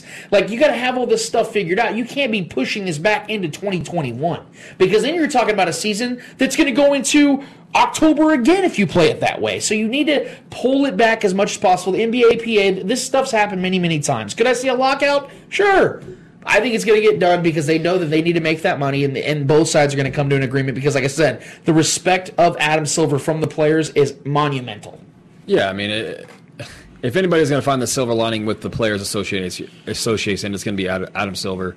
The fact that he made the bubble work and brought the idea to life with the bubble, and it succeeded, was amazing in itself. That he got that to be a real thing and crown a champion through that process, which is incredible in itself. So yeah, we're talking a matter of what, 3.5, 4 weeks difference of the starting time. It's not that drastic. I don't see any kind of holdout. I don't see any kind of strike. I don't see anything like that happening. I think like you said, a lot of teams that didn't make the bubble are fiending and chomping at the bit to get back on the hardwood. So I fully expect the Christmas games to be played. I think players themselves love those kind of games. I know a lot of people like the narrative. A lot of these players like to be home with their families, but this is something that it's like a tradition. It's like Thanksgiving football, like we've talked about. It's in direct comparison to that. And us as fans obviously like it. The ratings are always out the roof on those, and especially if it's like Lakers, Clippers, and they bring out the big names, or if it's like the Nets and the Sixers or something like that, a big matchup with a lot of big stars. Those games are always great. And opening a season in itself, opening day for any kind of sport is like a holiday for whoever is a fanatic for that sport. So you got Christmas and then opening day for basketball. It's like a double whammy of a holiday. So, I mean, for us, obviously, as NBA fans, we want that selfishly, and I think it's going to happen. All right. This is a little tough question that I got next for you guys. This is my last question. So the NHL team, Arizona Coyotes, I don't know if you guys heard about this story. They renounced the rights to draft pick Mitchell Miller after reports came out of him and another team were charged with bullying a black classmate with developmental disabilities in 2016. So he was pretty much. This was in high school, or was it? Yeah. Really? I didn't hear about that at all. Him and so this draft pick that they chose in, I believe, is the 4th round. They pretty much said, yeah, we're not. Anybody can have him. So I want to hear your thoughts on it. How early did they draft him? 4th round, I think it was. Okay. I was going to say, if that's like a first rounder, that's a pretty big deal. I would imagine that in these scenarios, and I want to read up on this a little bit before I give a definitive response, but I will say just from the initial sounds of it, it sounds like this team realized that the pushback from your fan base is probably, and the optics of it nationally is probably not worth the pick, because if he's a 4th round pick and if the NHL works it the same way that the NBA or the major leagues does, the NFL does, it's probably not a guy that you have to build your franchise around or is going to be a franchise changer. So he probably wasn't worth the headache, especially after they found this out. And plus, I have a really tough time as a fan of sports and as somebody that does a show like this. I have a hard time justifying me telling teams how to build their morals or what they stand on when it comes to what they want to represent their teams. Because every team has their own set of rules, standards, and morals. You have teams like the Cowboys that their owner is the representation of the team. He says everything. He starts all this shit. And every single sports talk show talks about the Cowboys ad nauseum, whether they're good, bad, horrible, awesome, whatever. And then you have teams like the Chiefs, where everything is buttoned up. You don't know nothing except here and there when it comes to big signings like Le'Veon Bell. But outside of that, you don't hear shit, right? So when it comes to teams like this, the Coyotes, it clearly sounds they're more like on the Chiefs side of things, where they don't need any bad publicity. They don't want bad publicity. So if they feel like this kid is going to give them quote-unquote bad publicity, and he's not the type of player that's able to withstand that with his talent, where he isn't going to justify keeping around because he's that good, I can't really sit here and tell this team they're wrong for doing something like this. I know we had a similar conversation about a player in the MLS, I believe, that had his wife posting shit or whatever that got him cut. Yeah. I'm sitting here with the same opinion. It's like, look, if the team's sitting here talking to these guys and explaining to them their reasons and they're still doing these things or having these situations in their families or households and things of that nature, I can't really blame the team for making that decision. And it's not like this guy's been banned from the NHL.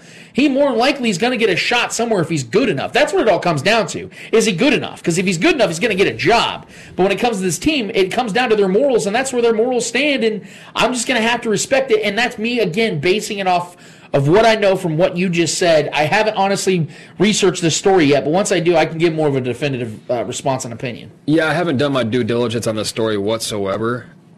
But I'm kind of torn just from hearing the surface level information on it. We're talking high school. You know, I'm not in any way watering down what he did or said, regardless, whatever's factual, whatever. I don't know what is actually set in stone truth. Some of this could be hearsay. Some of this could just be the team wanting to avoid it altogether. Well, he was charged with it. He was charged with what did he do exactly? Bullying. Did he physically assault this kid? I don't know. If mentally, you said a mentally handicapped kid. Yes. Yeah, yeah, that's pretty bad. Yeah. So he was charged with it by the wherever state he's from. Yeah. So he's guilty. Charged. So he's guilty of bullying this. So they didn't know about this kid's record before he got drafted. That's why I wanted to maybe if we're gonna theorize here, maybe they thought that this was just gonna kind of go under the carpet, and then they found and they're like, oh shit, people know about it. It was a local news. I don't know if it's a local newspaper. It's the Arizona Republic is who revealed this story or this whole thing about this player. Okay. And as soon as that came out, that's when the Coyotes came out and renounced their fourth. Because I was gonna go down the route like shit, dude. I can just think back on the top of my head some of the things I did and said in high school that was not cool. But like if he was like assaulting and bullying a special needs, let alone an African American special needs kid in high school, that's about as low as you can set the bar, man. But I mean, like I said, he was a kid at the time. I'm not anyway watering down what he did, but like it sucks to see that he made that choice. Sucks to see that he's without a job and had the idea that he had a job and then it was stripped from him because of his stupidity. Even though he was in adolescence and still is, he couldn't be more than older than 19, 20 years old heading into this draft. I guess it wasn't high enough draft capital for him being a fourth rounder. It's still early enough to be, a kind of a significant move there. But yeah, I mean, life is based on decisions, man. He made the decision to do that. Whether he was a teenager or not. Whether he was influenced to do it or not. Whether he was peer pressured into doing something stupid, and he did it. As regardless of what happened, he carried out the action that he was charged for and guilty of, and he's gonna have to live with the consequences, man. If it costs him a job and playing the sport that he loves forever, and he has to go find a regular day job, then. Shit, man, that's the card you dealt yourself. Yeah, especially how 2020 has been with this whole thing, and the kid unfortunately being a black kid. That's bullying in general. Yeah, it makes the story, I guess, pop out a lot more than what it would. Yeah. I guess you would say. Well, and I think this other side of the fact that we're talking about a mentally handicapped person, where they can't fend for themselves. I mean, that makes my stomach turn. There could be racial incentive involved in this too. I don't know that to be sure, but obviously the mentally handicapped person was black. Right. So yes, I agree to your point, Eddie, that with the sensitivity in our society right now, that does elevate it naturally. But I think more importantly, I don't want to downplay that at all because I don't know if that was a part of why he bullied the kid. But the fact that you bullied somebody that has mental incapabilities to begin with is something that I can never excuse. Yeah, the fact that you're an individual that has that within you. What are you supposed to do? You have that capability of doing some shit like that. That's in you, regardless if you're an adolescent or not. I don't think I'd want somebody like that represent my franchise personally. Right. That's just my personal opinion. Yeah, I think his NHL dream is. But if I'm being honest, I feel like that comes down on the head of the franchise and looks worse on them than the fact that they drafted him. Like, oh shit, I guess I feel like they were maybe expecting, no one to really catch that. Yeah. I feel like that's kind of the angle they were taking. Because this, again, it's hard for me to believe they didn't know about that. I need to read up on this. I want to read up on this. It's hard for me to believe they didn't do their due diligence on his record. That's kind of hard for me to believe. But, I mean, stranger things have happened. Last night, I think it was. Wow, yeah, I did not even hear about that. It's trending on Twitter. Yeah. I'm gonna get on Twitter then. Yeah, I'm not. Eddie, that was a great Eddie hour, man. That was awesome. Good stuff. And we're gonna take a quick break because when we get back, we need to review a little bit on the Broncos Chiefs game, a little bit of that. We got a real nail biter coming up this Sunday. Let me just tell you guys, we got the Jets coming into town. The Le'Veon Bell game, Let's see if they can keep it within 20 points. We're gonna give you guys our thoughts on this game. Maybe some things we might be a little concerned about might shock you guys. Nevertheless, though, we need to talk about it. So we'll get back to that after this.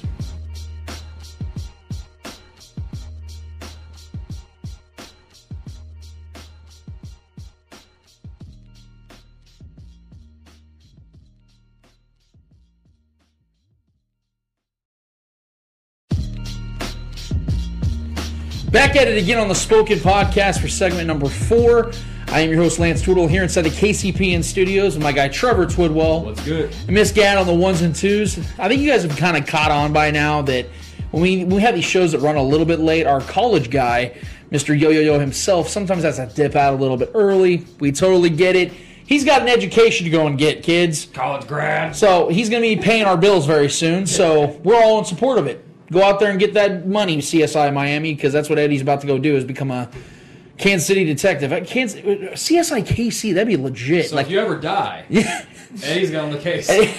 We'll come in and throw on them glasses. Well, Jay, I guess you could say the cat's out of the bag. Yeah! He's going to have one of the... CSI KC would be for one season, or maybe get a pilot in, where it's like a cow gets killed on someone's farm.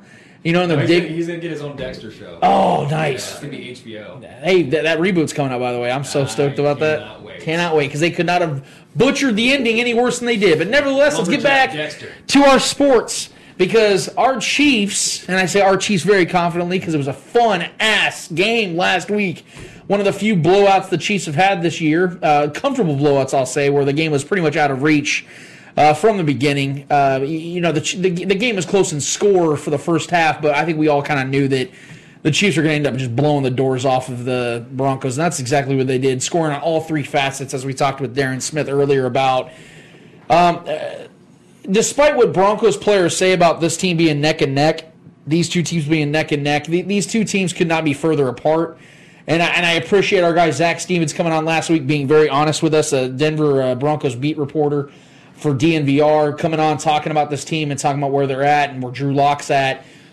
I'm starting, and I want to talk about the Chiefs, but I want to start with the Broncos a little bit, Trevor, and I'll get your thoughts on this too. I think we're really starting to understand what Drew Lock is. Yeah. I think we're understanding now that Drew Lock is probably not the guy. Now, I know he's only played, 9 games in his career, so I'm not going to sit here and say it's over, because I don't want to be a hypocrite and talk about that and then say McCole Hardman hasn't gotten a fair shot. But there are times where you look at a quarterback, you watch a quarterback, you see the way he plays, and we can't sit here and say Drew Lock doesn't have a ton of talent around him, because he absolutely does. He's got a ton of talent around him offensively. And I feel like there's just something missing to him. Now, in college, dude was unbelievable. He led the nation in touchdowns, I believe, in his final season, his junior year. He was incredible back in high school. The talent's there. But I feel like there's just a missing piece to Drew Lock. And maybe it's a mental thing. Maybe it's he doesn't study enough. I don't know. I don't know his ins and outs of the playbook and things like that. I don't know how much he's dedicated to it. All I do know is the times I've seen Drew Lock play against the Chiefs, he has looked absolutely lost. He's put up less than 55% completion percentage against the Chiefs. He's obviously 0-2. He's never thrown a touchdown against the Chiefs, and he's thrown 3 interceptions against them. 1 pick six. With a quarterback rating under 50. Look, if you can't even look serviceable against the class of your division and the NFL, I feel like the clock's ticking on you. And the pressure that John Elway is under with that franchise, I think it's inevitable at this point the Broncos are going to go out there and try to trade for one of these veteran quarterbacks, whether it's Matt Stafford, whether it's Aaron Rodgers, Matt Ryan, somebody like that. They're willing to eat some money to get a quarterback in here so they can start competing with the talent they have around the quarterback position against the Chiefs and against the Raiders and against these Chargers. Because look at the Chargers with Justin Herbert, how promising he looks. It's an attractive place to go play. It is. It is. The ball travels in Denver. They have a good defense still. Yeah. It's still an attractive spot. And they have good young weapons on the offense. I still don't feel like it's fair yet to judge him entirely yet because not only has he dealt with his own injuries, he's had a lot of his weapons have injuries, and he hasn't really been able to build a rapport with a lot of these young guys yet. He's got a stud in Noah Fant. He's got Jerry Jeudy just coming in this year. This is his second year, but he's already been banged up both years. Him sucking against the Chiefs, I'm not going to count against him because we've made Lamar Jackson look very pedestrian too. And he's even openly called us his kryptonite. So if we can do that against a guy like Lamar Jackson, the previous MVP of last year, I'm not going to say, he sucked against us as some kind of, downplay of his. I still think he's a talented kid. I think he's got some upside that we have, untapped potential that we haven't necessarily seen yet. Because like you said, I think he almost leads the league in dropped touchdowns. As far as his guys dropping touchdowns, he's fairly accurate down the field. But I think he could be like another Derek Carr. I really think because their games are similar. They're not very mobile, but they're mobile enough to scramble and throw on the run. And they like to turn the ball over. Of course. But, at the same time, he's had a makeshift offensive line, not too much consistency with his offensive line. He's been banged up. He's sucked again in the division. He's been pretty bad. But if they manage a way to keep Von Miller, I think Von Miller's gone, but if they manage to keep Von Miller around, build that defense up, and then it's already been a good defense so far this year with the pieces that they've lost, and they get those weapons healthy, Jerry Jeudy gets going, I think they could be, I think he could have a success in Denver, but I agree with you at the same time, man. He's got some upside there, but he's also got a lot of downside. I think he's a pretty mediocre quarterback, if I'm being honest. That's where I kind of stand.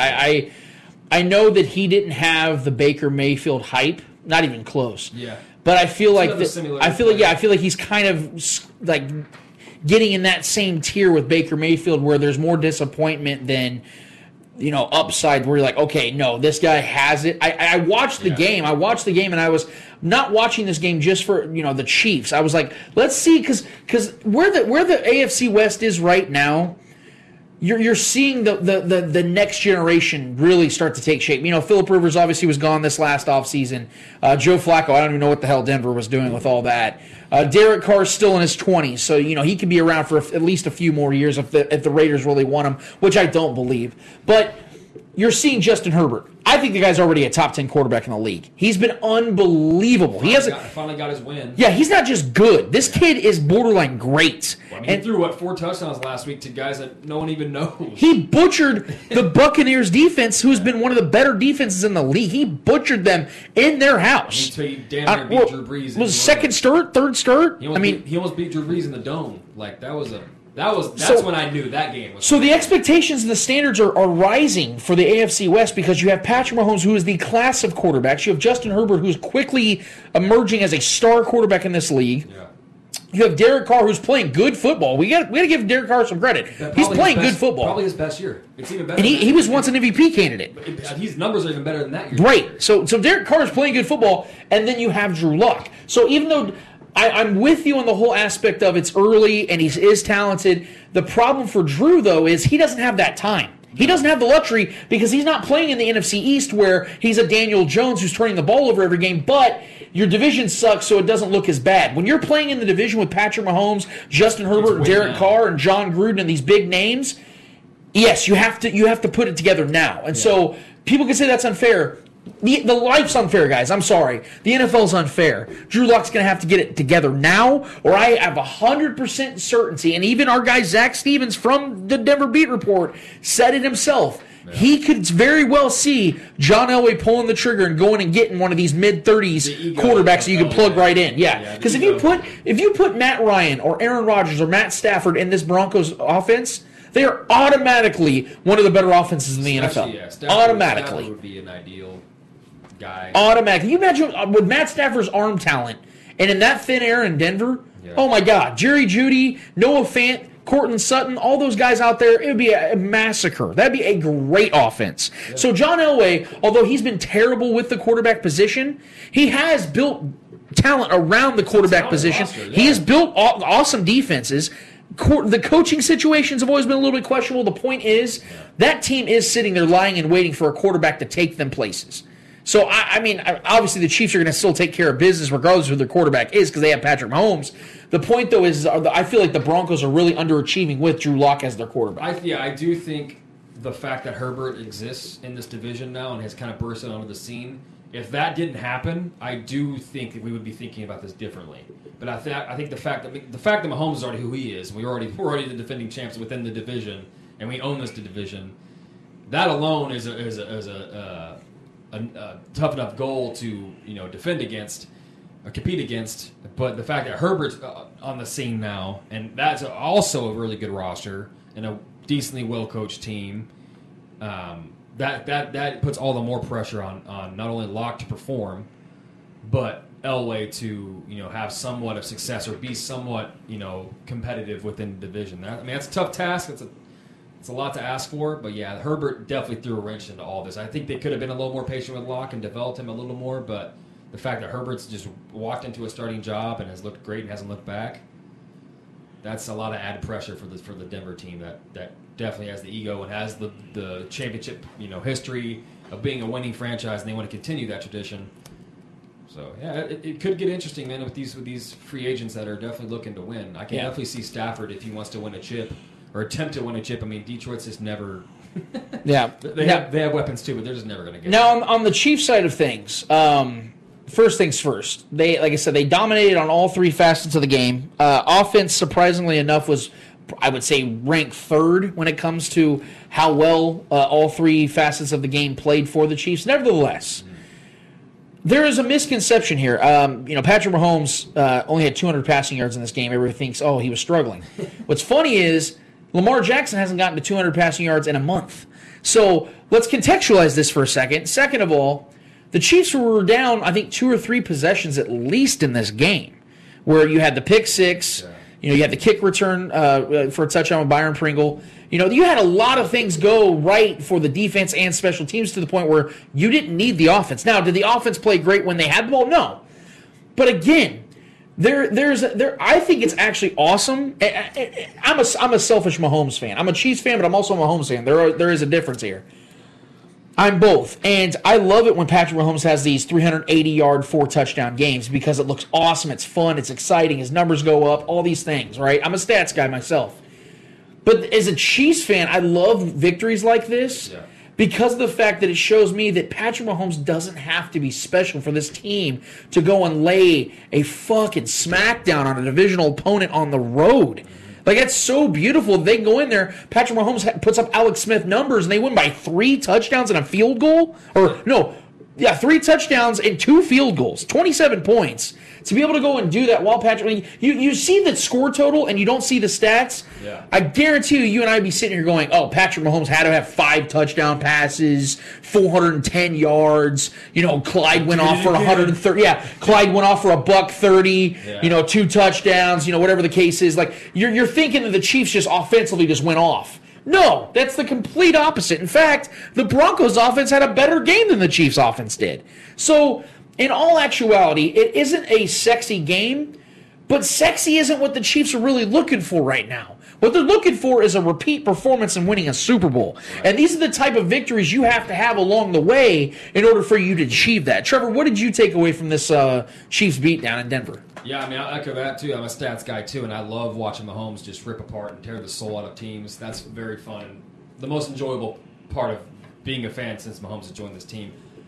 And I'm also a fantasy guy. You saw how I own a lot of fantasy guys on my team, the pieces of this offense, and Travis Kelce. Obviously, you saw me sweating when he wasn't getting anything going, so I was dying.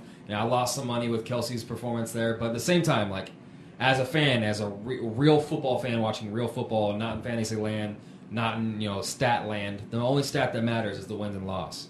And we got the W, and it was a big W. And these last 2 games have just been strange ways since Mahomes has been here. We don't typically win games that way. We don't typically win the game by running 40, 50 times and just running it down the throats of teams when we have Mahomes.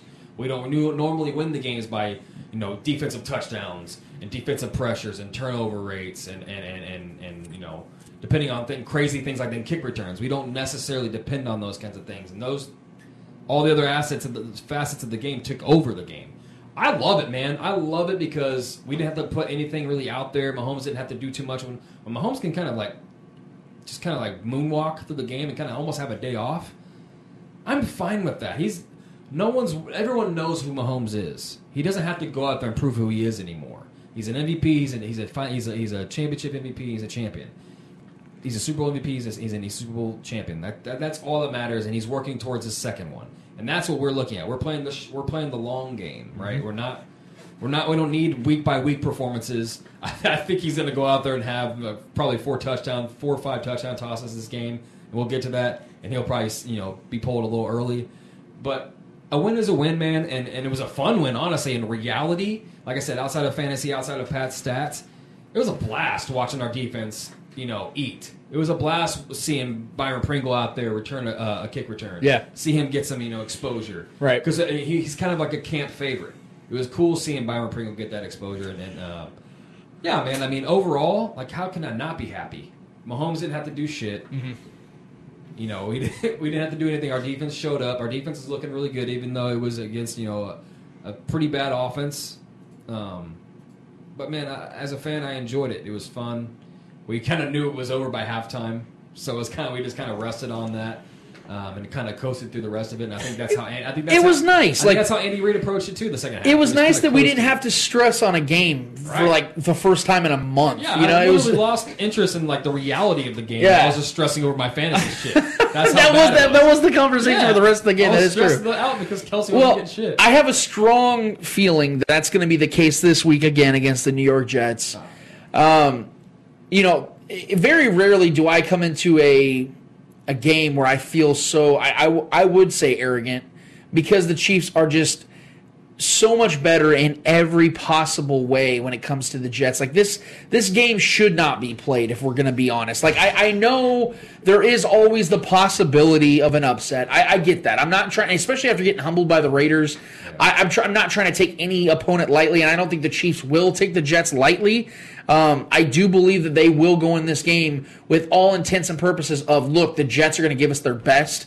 But here's the thing about the Jets. They are arguably the worst team we have ever seen.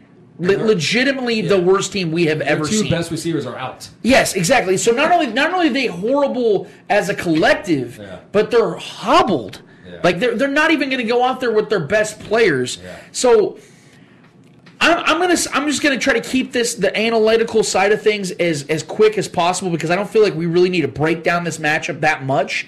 That's why we didn't have a Jets beat writer on this show, because I feel like we'd be putting them through something to have to come on here on a Friday night when they can be out having beers with their wives and kids. Yeah. Well, not their kids, but having dinner with their family. They're in Kansas City. Yeah, they're on a Kansas City Zoom call talking about how bad the Chiefs are going to beat the Christ out of their team. Instead, I wanted to just make this one quick, because I think that's what the Chiefs are going to do.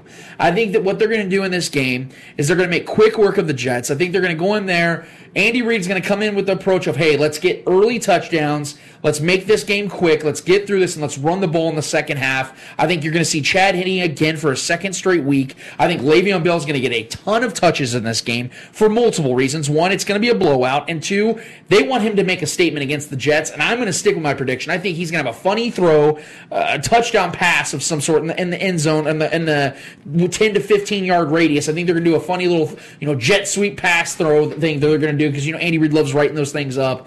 I think you're going to see him do something funny like that when they're up 27-3 or something like that. I think this game, there's just not much to really take away from this matchup, because there's not really much of one. I would like it if Patrick Mahomes is out by the end of the second quarter. But Trevor, if you could, you can rack your brain for a second. Build me a scenario real quick of how you could see this game actually being close. Literally, and I don't even want to say it out loud, but the only way I can see this even being remotely possibly a game is if Mahomes gets hurt somehow. That's the only way. Or they just decide not to start him.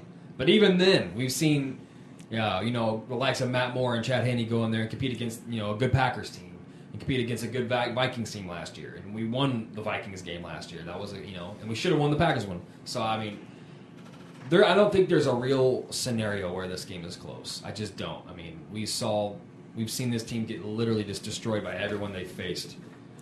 Granted, they kept it strangely close last week against the Bills, which has a lot more to say. That gives me a lot more to say about the Bills than it does the Jets.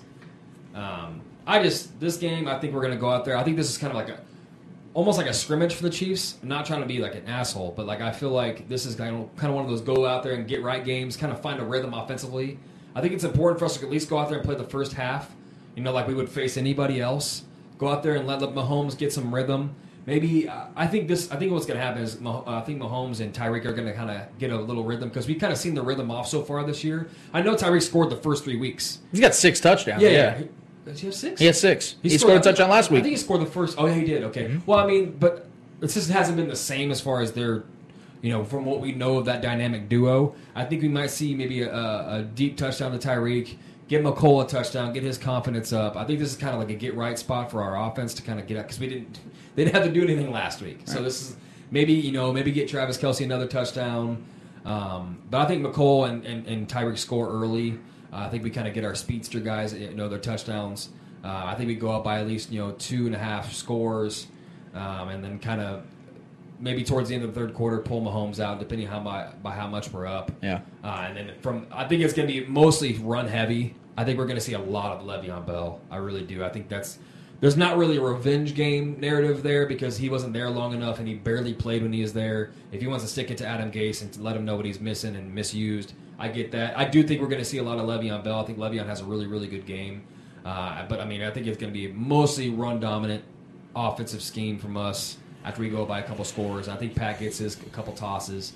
But overall, I think this is going to be a snooze, to be honest with you, man. This is where I'm concerned, not from a matchup perspective, because there is no matchup. Like I said, I'm not even going to try to entertain it because the Jets are. They could legitimately go 0-16. Our guy Bink on the way here, I was listening to Binkley's show. They're on pace. And Bink's on the same path. He thinks that this team could very well go 0-16 because this is probably the worst team I've ever seen. They're by far the worst. They have 0 stars. I think Sam Darnold has the potential to be a star, and I think he's going to get a second chance somewhere else next season, and he'll only be 24, 25 years old. Denver. Yeah. I mean, there's a lot of opportunities elsewhere. I mean, I could really see him going to New Orleans. I can see him going to Indianapolis. Like, there's other teams he can go to. For sure. The point, though, is they have 0 stars on this roster. 0. They used to have with Jamal Adams gone. Quinnen Williams has the potential. He's not a star yet. Had Le'Veon Bell. Yeah. Had Le'Veon Bell, gone, right? Greg Williams scares the shit out of me. The defensive coordinator for the Jets. That's why I said. One of the dirtiest motherfuckers in NFL history. Yeah. Let me put it in context for a second. He wasn't just dirty during Bountygate with the Saints. Mm-hmm. In the NFL right now, this season, there have been 51 roughing the passer penalties. The Jets have 16% of them. They have 8 roughing the passer penalties, right? Mm-hmm. No other team in the NFL has more than 2. They have 8. Yeah. That is 4 times the amount of the second most in the NFL amongst all teams. So this is where I'm concerned because I'm not trying to fear hype this. I'm not trying to sit here and say they're going to go out there and try to hurt Mahomes. What I am saying, though, is if I did have a concern, that is the one concern, is that Greg Williams is going to go. Now, him and Andy Reid are friends. Right. I will say that. Now, I'm not going to sit here and try to make it sound like Greg Williams has already been indicted for something he hasn't done. Mm-hmm. What I will say, though, is there is something about Greg Williams knowing that he's going to come into a game that's going to be a bloodbath, that maybe he tries to get his guys a little bit of an edge for the rest of the season, because Greg Williams will be the interim coach for this team sometime in the near future, because Adam Gase will get fired this season when they know they're going to get the number 1 pick. Yeah.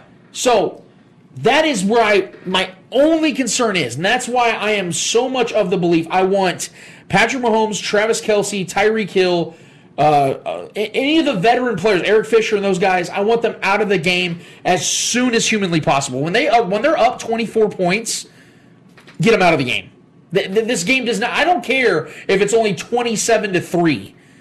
And that's the end of the game, and it wasn't as satisfying where, the Chiefs put up 48 points. Would I like to see 48 points? Yes. But if you score 14 points against this Jets team, you're going to win the game. Yeah. They're only averaging 12 points a game this season. Yeah. So get in, get out. Don't let Greg Williams even have the opportunity to be tempted to do something dirty. That's all I'll say. I will say, I think a lot of those penalties and the fact that I know it reflects him, but at the same time, it also reflects losing. I think that's a byproduct. A lot of those penalties are probably a byproduct. That team, those defensive players, constantly being trailing and being playing from behind and being frustrated late in games when they're getting dominated, and typically frustrations for defensive players leads to penalties. It just does. Those are mutually inclusive. So I'm not trying to say that he's not a part of that. I definitely think he has obviously the track record of being a part of that. Yeah. And I don't know if he has the balls to go out there and hurt the face of the league. That would be crossing some significant lines there. But the fact that him and Andy Reid know each other, they have history, they're friends. I think this is a game where the Jets just kind of lay down and take it. If I'm being honest, I just think that's good. Well, here's the thing I want to see from the Chiefs offense though, with Mahomes in there. Because I'm with you. I don't think he finishes the game. I think that they're going to get him out by the second, third quarter. He shouldn't. Okay? Yeah. I want to see the Chiefs have a quick, efficient offense. I want to see them have two-step drops, get the ball out of Patrick Mahomes' hands quick because, not just because of the concern of roughing the passer, but we do need to be honest here. The offensive line, they look good against the Bills, who have zero pass rush. The Broncos have a decent front seven, and they were getting 8 alive for a while. Yeah, we didn't convert 1 third down. Yeah, the Broncos front seven was pushing the Chiefs offensive line around. And Patrick Mahomes was getting popped. Yeah. A lot more than I like getting, and let's give the Chiefs offensive line a little credit here. Quarterback pressures, they're one of the lowest in the league. I think they're bottom 5 in allowing quarterback pressure. So the offensive line hasn't done terrible, but against good front sevens outside of the Ravens game. And this Jets has a decently good front seven. They were getting to Josh Allen all day last one of the most mobile quarterbacks in the league. So, yeah, I agree with you. I think you're going to see some pre-snap movement. I think we're going to see some in-route stuff. That's why I think McColl is going to have a good game. I think he's going to get a lot of touches, whether it's in the running game or quick dump-offs, and he'd take, the yak. I think he's going to have a lot of yards at the catch. I don't want to see 7-step drops. I don't want to see Patrick Mahomes with the ball for 3-4 seconds in the pocket. No, I don't want to see him out there running around. I don't want to see that because in this type of game, there is no need for that. Just get the ball out of his hands. Make quick work of this team. There's no reason in the world why this game should be within 20 points. Yeah. I'm going to take the over. I don't think this game is going to be close. I know everyone's like, don't touch it. It's 19.5, 20.5, whatever. I think the Chiefs need to win this game by 3-4 touchdowns. Yeah. Just use this game as a get-right game and get out and get ready for the Panthers the next week because the Panthers are actually a decent team. I'm expecting well over 200-plus rushing yards for the Chiefs this game. I just think they're going to run the hell out of the ball once we get a couple scores. They're not going to be able to stop Le'Veon Bell and Clyde. It's just not going to happen. I mean, I'm sorry to our viewers and listeners. We would love to hype this matchup as much as we'd like to, but it's just not there, guys. Honestly, but as a fan, there's nothing. That plum is run dry. I'll enjoy a layup game all day. I don't give a shit. Yep. It's a noon game. Just kick back. Fan walking into a match and be like, yeah. It does feel good. Those are nice. Those are nice. Those are absolutely. I'm going to enjoy it. Especially back-to-back games. Right. And it could be 3. I mean, the Panthers are a much better team than the Jets. The Chiefs match, I can't wait to talk about that Panthers game because it might be another yawn fest. Who knows, man? But in the meantime, I mean, if you guys have thoughts on this game, whether you're a podcaster, you're a live streamer, or you're a YouTuber, tell us what you think, man. What do you guys think about this matchup? We got 2 days to talk about it before it happens. So you guys let us know what you guys think about this Jets game. Is there any possibility the Jets can make this into a close game in single digits? Give us your theories, man. I'm open to it. Will the Jets win? Let's get weird, man. I want to hear it. Let's make this thing wild. But in the meantime, we're going to take a quick break because we do need to hear from you guys whether you guys have theories on that or not because we have a Monday mailbag to attend to. So I cannot wait to hear what Donnie Couch and maybe somebody else will have to say. In the meantime, we're going to take a quick break. We will get back to that after this.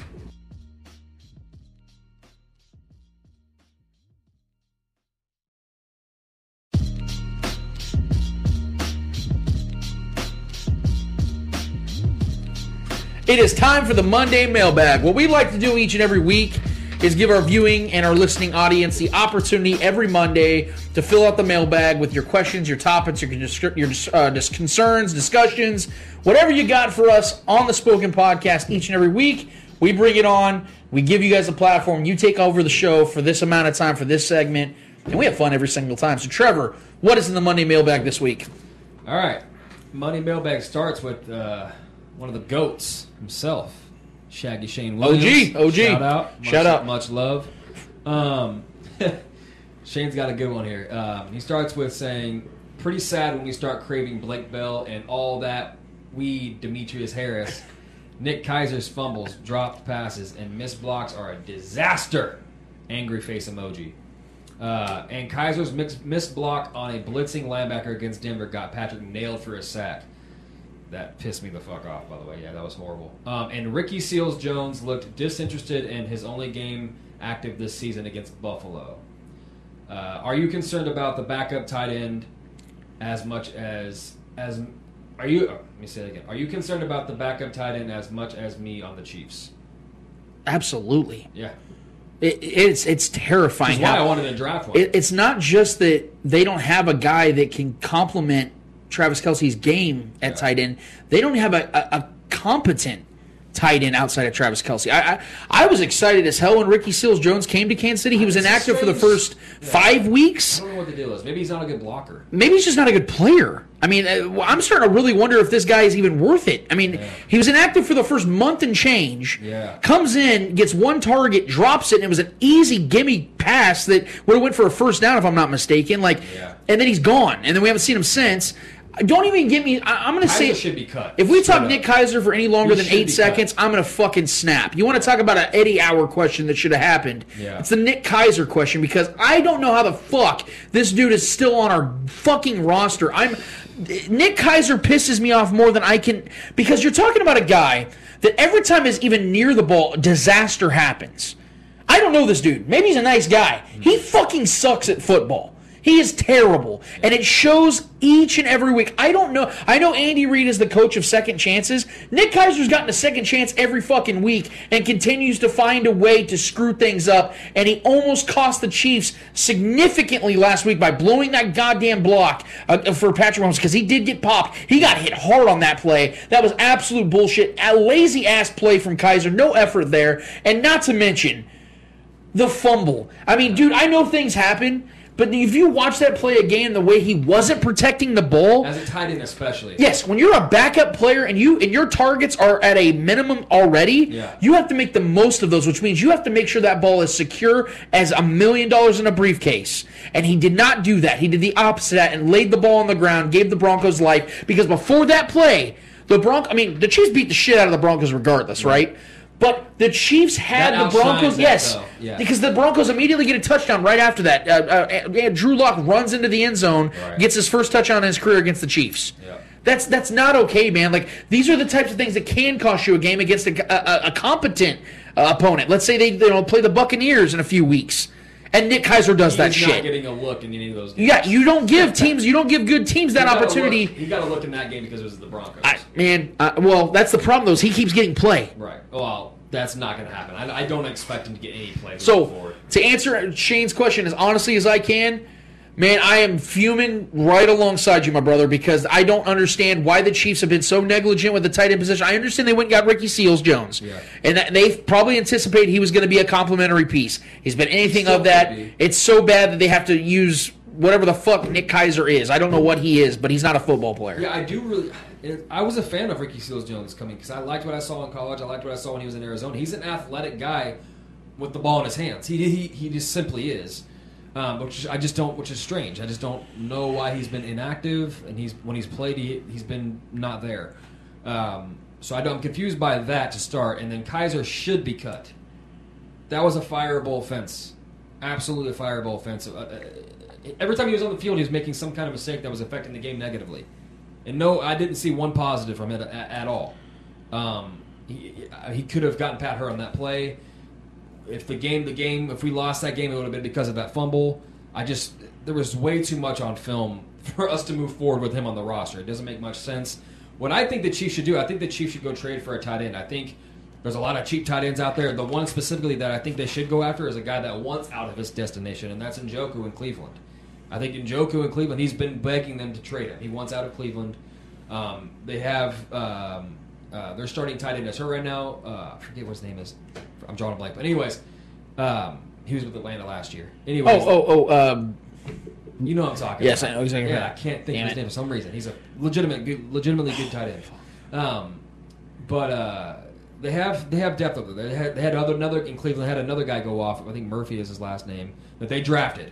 So Njoku is a legitimately talented tight end, a really good blocker, big body, strong as hell. Was coming off an injury from last year. I think they could definitely go make a move. And I don't think Cleveland will take much for him. I think they're looking to get him out of there. I think we need to make a move. I wanted us to draft a tight end because we definitely needed somebody else. I know we made the move for Ricky Seals, and I was excited about Austin Hooper. Austin Hooper, legitimately good tight end in Cleveland. Was really good in Atlanta last year. Anyways, I think that's a guy that Cleveland is looking to move. And I think we could definitely make a move there and bring him into Kansas City. I don't know what it would hurt. We would get him for pennies. He's coming off an injury, and he hasn't really played at all for Cleveland, but he is legitimately good. Just get somebody else in that can block. Yeah. But yeah, to answer your question, Shane, that was obviously the glaring. Any Chiefs fan that wasn't over excited about the blowout win, that was the glaring issue there. The only real negative thing that you could take away from that game, and yeah, we need to get another tight end there. Kaiser is Shiza. Let me just put it like that. That was rough, man. And I'm a big tight end guy, so that was definitely rough to see because that's not some shit that Travis Kelce would be doing. But we need somebody else to support that position. So hopefully we make a move. Next question is from Donnie Couch. Shout out Donnie. I'm pretty sure he's watching. He says, "Hey guys, hope you're doing great, and I'm glad I could be asking questions on this non-Tuesday mailbag. We're happy with that. Were you happy with what you saw from Le'Veon Bell this week?" Yeah. I as we talked with Darren Smith in the second segment of tonight's show, I think it put to bed that he's absolutely still got the juice. I don't know if he's going to be 2014 Le'Veon Bell. I don't know if he's going to be 2016 Le'Veon Bell. What I do know is he ain't going to be 2019 Le'Veon Bell. He's going to be something much closer to 2016 and 2014 Le'Veon Bell because of the fact that he's surrounded by so much talent on the offensive side of the ball with the Chiefs, and the fact he's got something to prove. He wants to win a title. He wants to put himself in a place where very few running backs are in the league right now, which are respected champions. I mean, you look around the league right now. Look at the Chiefs; they just won the title. Damian Williams is the premier back, not even on the team right now. Derrick Henry and guys like that, they get the respect, but none of them have reached the epicenter of success right now. So I think Le'Veon Bell wants to put himself in the Hall of Fame. I think he wants to get rings. And you know what? To add to this question, I know it isn't the question, but I won't be shocked if Le'Veon Bell is back here in 2021 in Kansas City. I won't be shocked because of the fact that dude has racked up his numbers already. It's such a perfect fit. If he wants to get money, he can go to Miami where he lives and it's state, tax-free and all that stuff. In my opinion, if he really wanted to go to Miami, he would have already done that. I think he would have chose them over the Chiefs. I think he wants to win, and I think he wants to win more than once.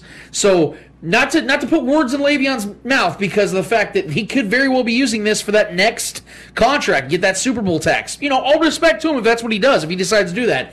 I'm just saying, don't be shocked if we see Le'Veon Bell here in Kansas City on a Sammy Watkins-ish style contract where he gets that 1-year deal that's very team friendly, but he gets a little bit of money on that back end with incentives. Yeah, exactly. Yeah. Only 29 years old at that point with still a lot of miles to go, and he's not going to have to be the bell cow because they got Clyde here. Complimentary piece. I think don't be shocked, guys, if Le'Veon's a Chief for a couple of years. And what better complimentary piece to this offense than Le'Veon Bell? To answer your question, Donnie, from my perspective, I've loved Le'Veon Bell since he's been in this league. I love his style, I love his unique patience. I loved his dedication to his craft because when he came into the league, he was an overweight type of running back. He was really heavy, and then he got chiseled out of his freaking mind. He built a Greek god type body. Lost that baby fat. And then in that Pittsburgh offense, he would just absolutely just maul us. I hated it, but at the same time, I respected his game so much with the way he 752 yards against the Chiefs in his career. 5 games. When he was in that offense, he was a legitimate 1,000 threat, 1,000 yard rushing. The guy is an absolute weapon and still looks great. 15-yard scamper on that first rush. I mean, he looked smooth. He looked great, and you saw his classic one arm on the lineman in front of him picking his hole and then goes. I love his running style. I love his aggression. I love his patience, his skill set. He doesn't waste a step. He times his jump cuts perfectly. He just knows how to keep moving forward and fall forward when he takes hits.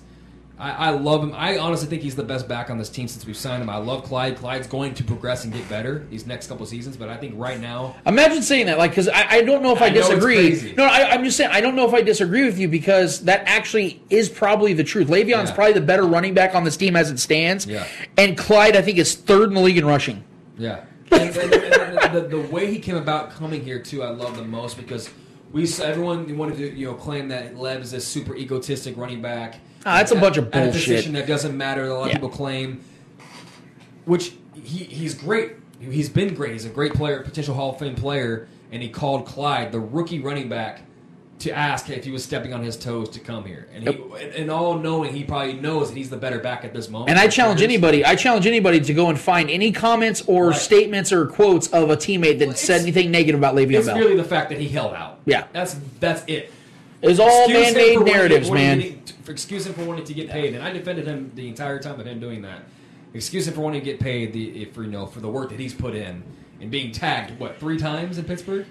Well, twice. Yeah. He got tagged twice in Pittsburgh. I mean, the dude he wanted security. He got it. He got cut. Now he's in the best position he's probably ever been in his career. So kudos to him. He won out. Here. I'm a Lev fan, so yeah, I'm stoked on life that we have him, man. Next question, Donnie Couch. Should the Chiefs go offensive line this draft and defense, or is there another position they can go? If they weren't, first of all, let me answer yes. I want the Chiefs to get offensive line help big time in the draft. Yeah. If they're going to go any other position outside of interior, I definitely want them to go linebacker and tight end. Yeah. I know Willie Gay looked incredible against the Broncos, but even if he becomes the next Derek Johnson, they still need help around him. Yeah. So I would love to see them still, add some pieces at the linebacker position. Maybe they'll go, free agency in that. But offensive line has to be shared up. I don't know how I feel about this current structure of the offensive line. We've seen a really good game and a really bad game from this offensive line as currently constructed. So I don't really know how to feel. Patrick Mahomes is a $500 million investment. Along with the best player in the world, you need to protect him at all costs. I would love to see the Chiefs invest thoroughly on their offensive line. Eric Fisher, I think he's done a good job, not a great job in Kansas City. I would prefer that they move on from him in 2021. We don't know how long Mitchell Schwartz's back's going to hold up. Right. He's 30 now, not old but not young. Are they going to keep him after 2021? I mean, the Chiefs got a lot of questions to answer on the offensive line that they may not feel all that comfortable with right now. So, yeah, I would really like to see them get younger on the offensive line and get more stout on the offensive line. I would not hate it if the Chiefs built their offensive line like the Raiders have, where they get these big old freaking monsters, walls with feet, in front of Patrick Mahomes, where he just feels safe back there all day long, where he can write his taxes back there, maybe take a fucking nap back there. Now that he's got a kid on the way, he's going to need to take those power naps. Get him a nice offensive line and get himself a little nap at work. Who cares, So I would definitely say offensive line, but if they're going to go specialty, tight end, because Travis Kelce's 31 now anyway. I mean, he's not going to be around forever. You need to get yourself another tight end to complement what Travis Kelce's still doing and giving Patrick Mahomes another weapon. I mean, that hurts to add more weapons to Patrick Mahomes' repertoire. Pat the plethoras, come on, man, give him more. Yeah, I mean, I think we have our weapons kind of, and all of our young weapons outside of Kelce being the oldest, at 31, which is not old. I mean, tight ends can play, long into their years, especially if they become more of a possession type player. But Kelce's a hell of a blocker as well, so I'm not worried about him. But we do need to build depth, whether via trade or in the draft for a tight end. Absolutely, that's a must. I think we need to make a move this mid-season sometime before the trade deadline. I think we need to make a move at tight end and add some depth or somebody that can fill in that, because Kaiser was just unacceptable. But offensive line for sure in the draft. I wouldn't be upset if we took him with our first pick. We have a first pick. Or the first round, if we have whichever pick, our earliest pick. I wouldn't mind if we went to a guard or a left tackle. I'm going to be all for that. I think we need to really focus on that because we have young weapons that are here to stay for a while. And we can't forget that the Chiefs did take Lucas Niang. Lucas Niang will be back next year. Yeah. So we lost him. That sucks. But yeah, we do have, and we have guys I think that can stick around. Guys like Austin Ryder and Allegretti. I think that are solid pieces. But we do need I would like to see us, if we had an elite, big-bodied, monstrous offensive line for Pat to work with, because we still haven't seen that yet. Right. Pat's had all this success with a makeshift offensive line. I mean, Fisher's been a decently good left tackle. Not great though. He's had great moments, But if we have, like you said, if we built like a legitimate, monstrous offensive line for Pat to work, I can only imagine what Pat could do with time. So yeah, definitely offensive line, defensive line. I'm always for adding mean guys to the defensive line, but a lot of those guys do fall in the draft. You can always find defensive linemen throughout the draft. But another skill player for sure. But tight end, offensive line, for me, without a doubt, are the screaming needs on this team. Yeah. With the Chiefs this is Donnie Couch as well. With the Chiefs having a thin group at defensive end, do they think they trade for someone at the deadline? You know, I was entertaining that. I don't think I would love to see them do that. I don't really know who's out there right now. Quinnen Williams, I think would be. Might want a lot for him though. Yeah, that's the problem. He's young. He's 23, 24 years old. Legit. He's very good. Yeah, and you're not going to get anybody in the second or third round that's better than Quinnen Williams, to be honest. Right. So that would be the only guy right now that I would give up anything for that's left. Carlos Dunlap just went to, I believe the Seahawks, wasn't it? Yeah. Now, Carlos Dunlap hasn't been great in the last couple seasons, but he's still really good. I'm going to be honest with you. I'm not even going to lie. I don't even know who's still available right now for trades, because for all we know, there's guys that we don't even know are available that are available. Ngakoue already got moved. Yeah, like what I'm saying, like there are teams right now that might be fire selling before we know it. We don't even know it right now, and they're probably on the phone saying, "Hey, shit, the Cowboys. If Alden Smith wants to come over and play, bro, I would gladly take or DeMarcus Lawrence might be available." As crazy as that sounds, yes. We're hearing rumblings about that. I mean, I don't think the Chiefs are getting DeMarcus Lawrence. I'm just saying, right. My point, though, is I think that there could be a guy that comes around in the next week that we don't see, there's no chance this team's trading that guy. And all of a sudden, hey, the Chiefs are inquiring of Bobby Wagner, some crazy shit like that. Got some good defensive line. You know what I'm saying? Yeah, Fletcher Cox, the Chiefs are talking about him. I know this probably isn't going to happen, but I would love to see Dontari Poe come home. I don't think he's going to be a great player by any means, because he's not anymore, and he's way overweight. Yeah, but that experience. Yeah, exactly. He fits the scheme. You so throw another touchdown, absolutely. Yeah. I mean, I don't ever. Veach is like one of the most, if not the most aggressive GM in the league right now. I mean, if anybody's going to make a move, it would be Veach. Yeah. I just don't, like I said, I don't know names that are really on the block yet. We might have to wait another week or two, see if these losing teams know that their season is done. Like I said, the Cowboys, as shitty as their defense has been, they have a lot of talent on that defense. Yeah. Especially on that defensive line. There's a lot of legitimate, like I said, Alden Smith. If we can get Alden Smith at a discount, throw him into our linebacker core, throw him in the mix, I would love that. That would be the guy I'd want to go nab, because I still think he's very motivated to make a name for himself. He's still semi-young. Yeah. He would fit right in, I think, in this scheme. I think Spags would love to have a guy. But, I don't count Veach out for anything. like Darren Smith was talking Julio Jones. Don't think that's going to happen. They're definitely not sitting pat. I would straight shit my pants if we made Pun intended. They're not standing pat. They're going to absolutely get a trade in. I don't know where, how, who, but there's going to be a trade. The Chiefs are going to add depth. Hopefully it's a linebacker or another defensive player. I think we're good on the offensive end at this point with I think offensive line they can maybe offensive line, answer that. Definitely offensive line. Maybe tight end, like I said, Njoku, I think would be a if Darren Smith's right and the Chiefs land Julio Jones, I mean, Jesus Christ, just cancel the season. Yeah, that would be I don't think that's going to happen by any means, but that would be insane. Yeah, who knows, though, man? Like I said, Veach is a straight mob boss out there, talking behind the scenes with people, so getting stuff done. So I wouldn't put anything by him. Next question is Donnie Couch as well.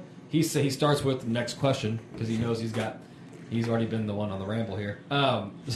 So you guys got my Travis Kelce fullback question mixed up last week, and that was my bad. I worded it wrong. What I was trying to ask is, should Travis Kelce line up in the backfield more as an H-back like we saw in the Buffalo game?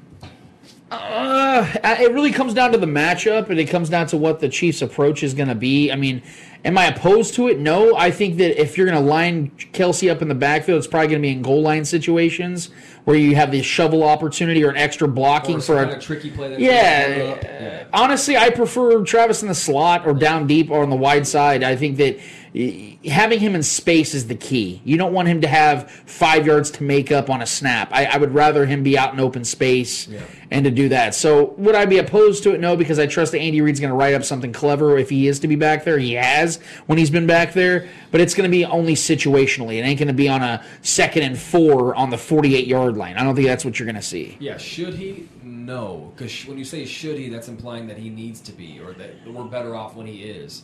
No, he shouldn't be. I think it's, like you said, it's something that we'll see here and there to kind of confuse the defense. But if I want Travis Kelce anywhere, it's out wide.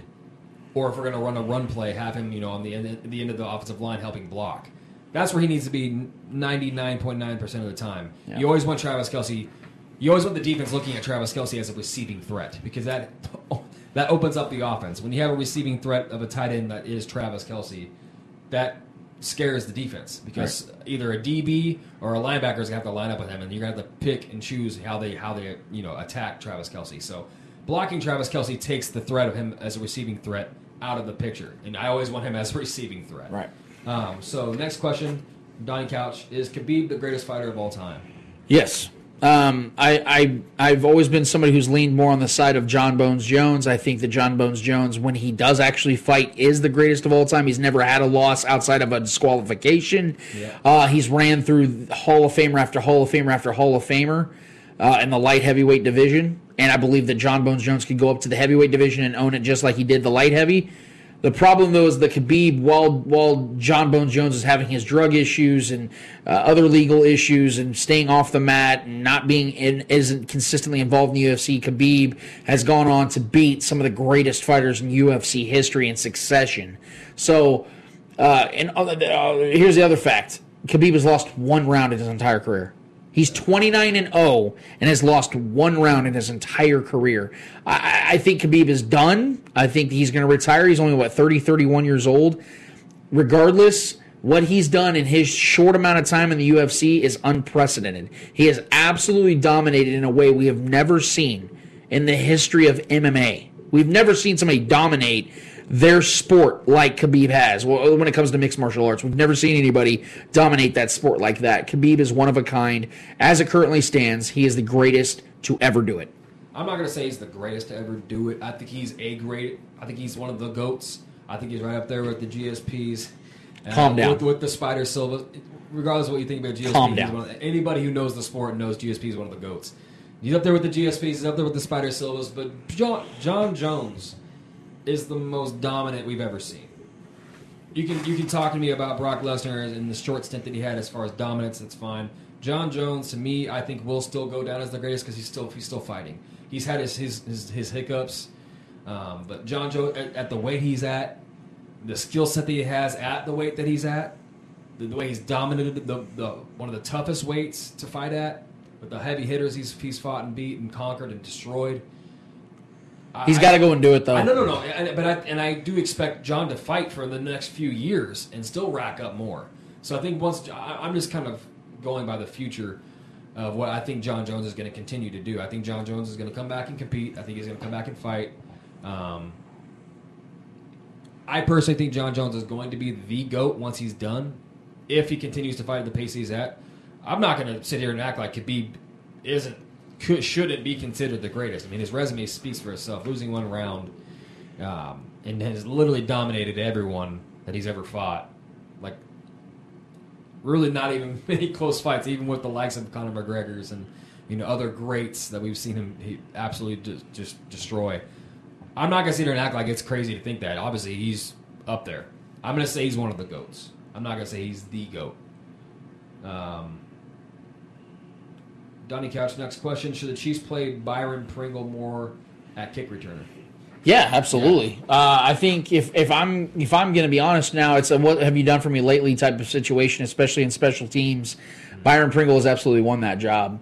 McCole Hardman, I mean, look, he was the reason why the Chiefs, I believe, got back into that Texans game against them in the divisional round. I'll give him that. Him and Dan Sorensen gave the Chiefs that life. McCole Hardman's been terrible in special teams this year. He's been not good at all. Yeah. He's been way too hesitant. If you go and watch that Byron Pringle return, he got upfield so fast and made one quick move and just jolted down the field. I think he got touched once. Picked an angle on his yes, yeah. He did not hesitate. That is what you need from kick returners. Whenever you get an opportunity to get one back, you go and you run as fast as you can upfield. You don't try to... Look, Dante Hall was so unique because of those things, because he could stop and then turn on a dime and then pivot around and do his thing. There's a reason why guys like Dante Hall come around once every 50 years. Yeah. But look at the greatest kick returner of all time, Devin Hester. He didn't stop. No. He ran. He ran right at the 11 men and took a one turn, took one little pivot, and was gone. Knew where his blockers were going to be. That is why he had, blockers. what do you have, 19, 20 returns in his career? Yeah. There's a reason for that, because he was aggressive. Byron Pringle's aggressive, and that's why he should keep that job as the kick returner for the foreseeable future. Well, not only that, I'll add to that, Byron Pringle is not, he's a guy that's trying to find his place on this team. Yeah. And if his place on this team is to be a special teamer that can flip a field for us at any moment, please be that guy. Please be that guy. guy. Because McCole has not been that guy. McCole overthinks it. I think McCole's a smart kid, but I still think McCole has self-assurance issues still. I think he tries to do too much at times. It's similar to what we saw with Travis Kelce early in his career.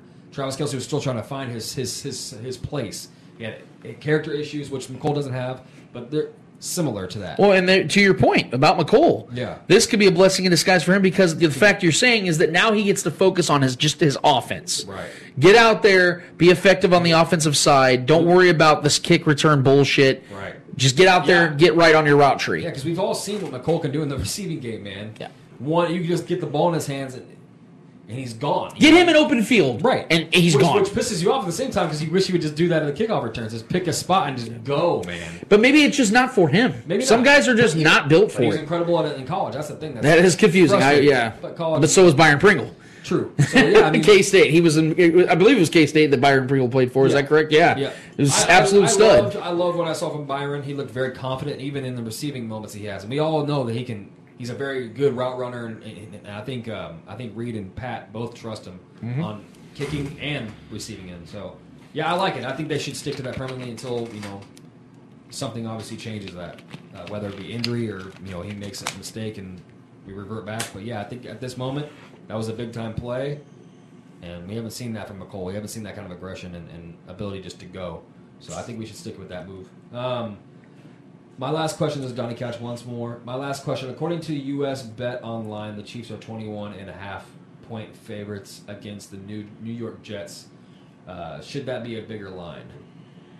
Should it be? No. Like I mean, I'm not going to sit here and say, oh, damn, they only gave us 21.5 points. Like, yeah, I mean, it's moved down a little bit just because it was naturally going to. When money starts to come in, Vegas is going to move it down towards the Jets just naturally, just to make things more interesting for future bettors.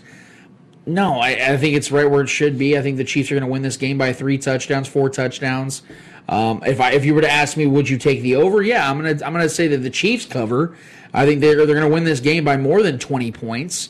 And I think that the line's right where it's at. You want to make the bet, even as insurmountable of a game this is going to be, as Vegas, you want to make this game as interesting as possible so people will actually bet on it. Right. But as it currently stands, I think you have to put in, $1,200 just to make $1 if you're betting on the Chiefs. So this is the game you don't want to touch. Go bet on the Ravens Steelers. That's a 1-point game. They got the Ravens as a 1-point favorite. Yeah. Put your money into that type of game if you want to make some money. Yeah, I mean, the line's already embarrassing enough for the Jets. I mean, Vegas. What more do you want, Yeah, Vegas can't really help them out much more. Right. So, yeah, I think it's good where it's at. It's already embarrassing enough. Last question is Billy Hodge. He says, what is your response when people say that the league has figured out how to stop Mahomes? I think we touched on this last week, but yeah. Look, man, it's obviously wrong. You're not figuring out Mahomes. Can you learn and adapt to his tendencies? Yes, that's what the game's all about. I mean, in all sports, you talk about the great pitchers. We talked about Clayton Kershaw earlier. They got a book on him. They know that he's got the fastball, curveball, changeup. Right. They know that he's got these things and where he likes to put the ball. They know that Patrick Mahomes likes to throw the ball downfield. They know he likes to get out of the pocket, roll out to the right, and throw the ball 58 yards downfield in a perfect spot for Tyreek Hill against the Chargers. They know those things. It's not a mystery. So, in essence, yeah, I guess you could say you figured him out, but in the context of what people are saying as far as, the league now has the control over Patrick Mahomes, that's absurd. Because what we're seeing this season, yes, his statistics aren't going to be 50 touchdowns, 5,000 yards more than likely. But there's a good reason why that's happening, because if you look back in 2018, the Chiefs had to score like that in order to win games. The Chiefs don't have to score like that in order to win games over the last 2 seasons. That's why they just won the Super Bowl, and that's why they're going to win it again this year because of the fact that it's not all on your quarterback. If you look at the last 6 quarterback MVPs have not won the Super Bowl. I think it's 6 or 7. There's a reason for that. Right. Russell Wilson's going to probably win MVP this year. He's going to probably have 45, 46 touchdowns this year. And if it ain't him, it's probably going to be Aaron Rodgers. And neither one of them are going to win the Super Bowl this year because they score that way because they have to. You have to score that way. Look at Tom Brady in 2007. Scored 50 touchdowns. Why? It's not necessarily because the defense had to, but because of the fact that their offense had to make up a lot of times for what they were doing defensively because their defense was slow back then. They were playing easy teams, and they blew out a lot of teams. But when it came against good competition, if you go look back at that 2007 team against good teams, they struggled. Yeah. And then you see them against the Giants in the Super Bowl put up 14 points. So there's no coincidence to that. Has the league figured out Patrick Mahomes? No. But have they understood and learned his greatness? Yes. That's, I guess, if you want to call that figuring him out, go ahead. But when he wins the second Super Bowl MVP this year, come back to this conversation. Well, we can talk about the league figuring him out. I mean, we also got to counter the fact, or add in the fact that he's still figuring other teams out. He's still figuring defenses out. Hello. He even said that at the beginning of this past year after he just won the Super Bowl against maybe the best defense in the league last year. Oh, there's no question that was the league's most talented defense. Saying, yeah. He literally beat the best defense. The most talented team. Yeah, most talented defense by far, especially defensive line. Oh, my God. He beat them in the Super Bowl. I mean, and with the slow start, and he overcame that and beat them. You don't think the Niners knew what was coming? I want to say, dude, is watch the rest of the schedule as the Chiefs go on. The dude's going to put up numbers. Does he have to put up numbers that are similar to 2017? And no, he doesn't have to. He doesn't have to. They're not depending on him that much. We just saw these past 2 games us win without him having to be great, right, or even good. He hasn't even had to be, and that's fine. And I'm sure he appreciates that. You don't think Pat wants to go out there and get his numbers? You don't think Pat enjoys flaunting it? He absolutely does, and we're going to see that the second half of the year. We're going to see him get his against the rest of this as this schedule softens up a little bit. I fully expect us to see the Patrick that we know and love, and these outlier games with our defensive wins and running game wins. Those are fun, but we'll have some sprinkled in Patrick Mahomes blow up games.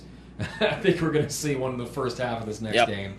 I think Pat's going to go out there and throw for at least three touchdowns and probably a good 250, 350 yards. And then call it a day. I'm talking at half. That might be halftime. So, all right. Well, the league has not figured out Patrick Mahomes. Yes, thank you. Great questions tonight, guys. We really do appreciate that on the Monday mailbag. Every single Monday, man, hit us up on Facebook at the Spoken Group. You guys can get in there, and every Monday we post it. You guys put whatever the hell you want to put on there. Ask Donnie, ask Shane, ask Billy Hodge and the guys. They chime in every single week, it seems. So we thank you guys for your participation. We're going to take a quick break because I believe we have one more order of business. Trevor, what's it called? Hold this L!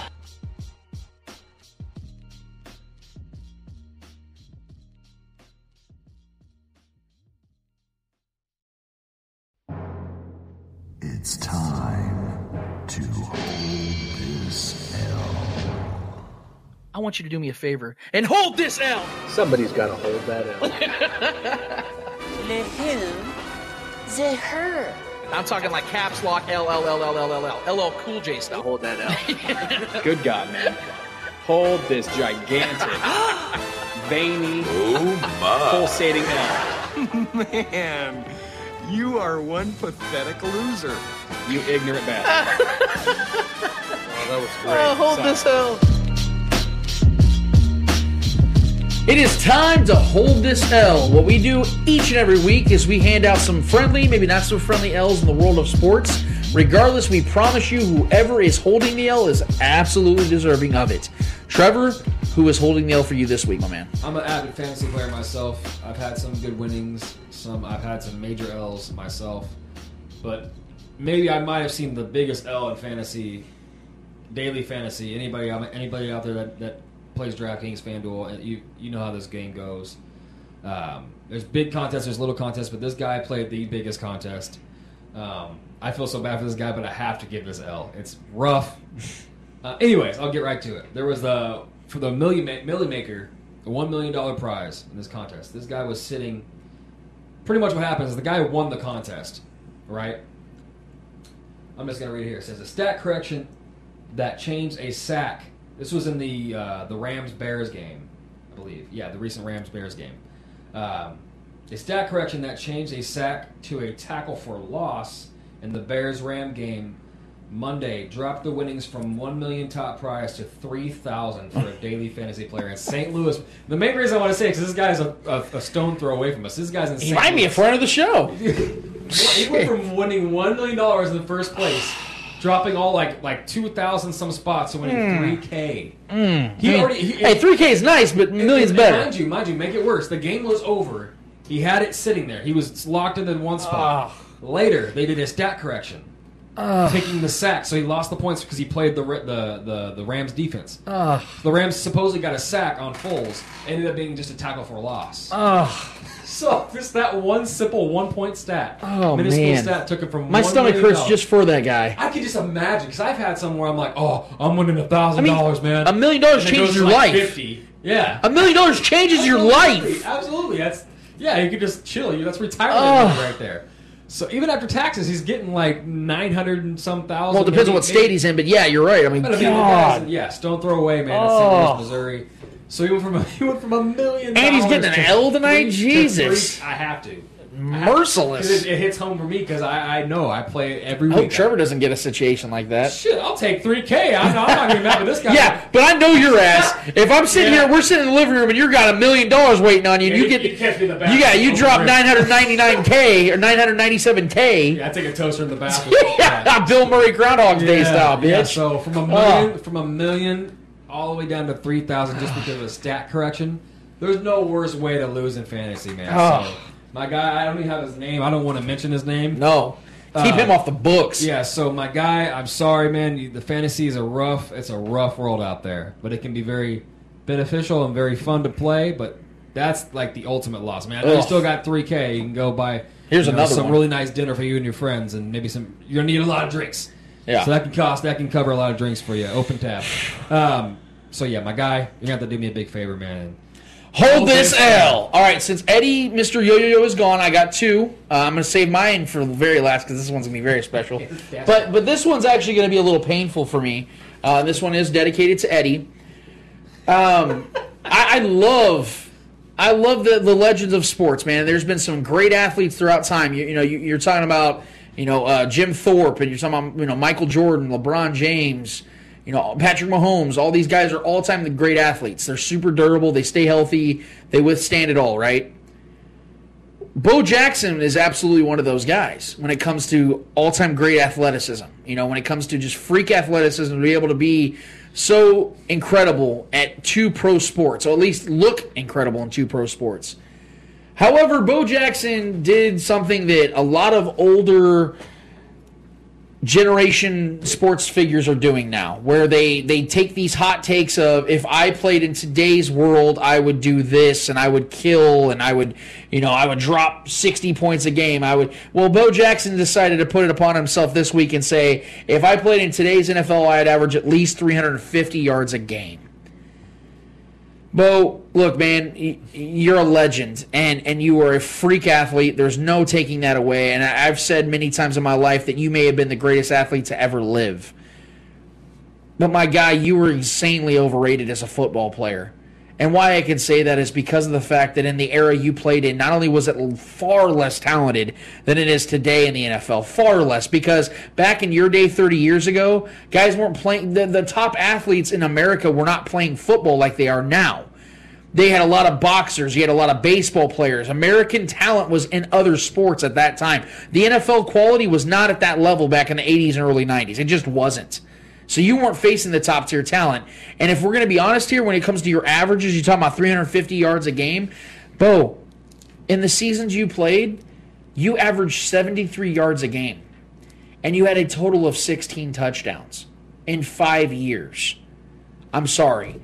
There's no chance in hell you come even close to that, man. And to be honest with you, that's absolute disrespect to your younger peers to sit here and basically shit on their generation and say that you would just run through them. You might have in Tecmo Bowl. That's a video game, not in real life. So do me a favor, Mr. Bo Jackson, who I love dearly and respect dearly. You got to do me a favor, though, man, and hold this L. Now my L. You know what? I'm not even going to tell you guys yet. I'm just going to let Mrs. Gat run it. So, Gat, if you'd be so kind, run that beautiful bean footage. Like 7 with it. Throw it high to 81, they don't never. Yeah. Mad Fanatic. Body bag flow. Let's go. Peep the schedule, war, see who up next. Kansas City Chiefs looking suspect. Hit him in their gut, that's a gut check. Broncos about to get another upset. Watched them last week, wasn't that good. About to get cheap like some backwoods. You call yourself a fan, acting mad shook. Talking like we gon' get smacked, fall back, look. Got nothing nice to say, so I won't talk about they D. We talking points are loud, then my D is top 3. Bradshaw showing everyone it's not sweet. Try to double Bradley, who's gonna stop Reed. Started 2 and 3, but we finally getting healthy. Big O and no fit, y'all just got Kelsey. Ring boy, make that boy bell ring. They ain't getting saved by the bell when that bell ding. Upset.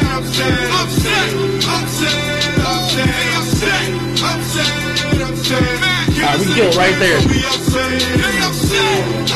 My dude, the Mad Fanatic out of Denver, Colorado, a dedicated Broncos fan, all respect to him, took the time to make a diss track against the Kansas City Chiefs. That's the level we're on. The week before, leading into that Chiefs game with the Broncos, coming into Denver, and his team got beat by 27. And here's the thing. You can sit here and go, well, of course the Chiefs are the better team. If you listen to my man's lyrics, he's sitting here downplaying. All we got's Kelsey. Yeah, you know, and our defense, we played the Bills. We didn't look that good, winning by 9 in Buffalo. You know? It's true. I think, guys, Mad Fanatic is upset.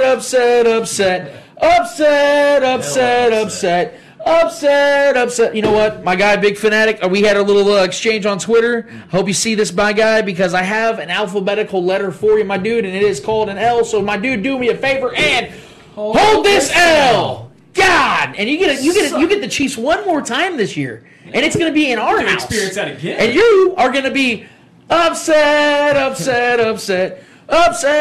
wish I had his hair, though. That's pretty badass. But nevertheless, and he kind of looks like Manny Ramirez. If you go watch the video again, he kind of looks like Manny Ramirez.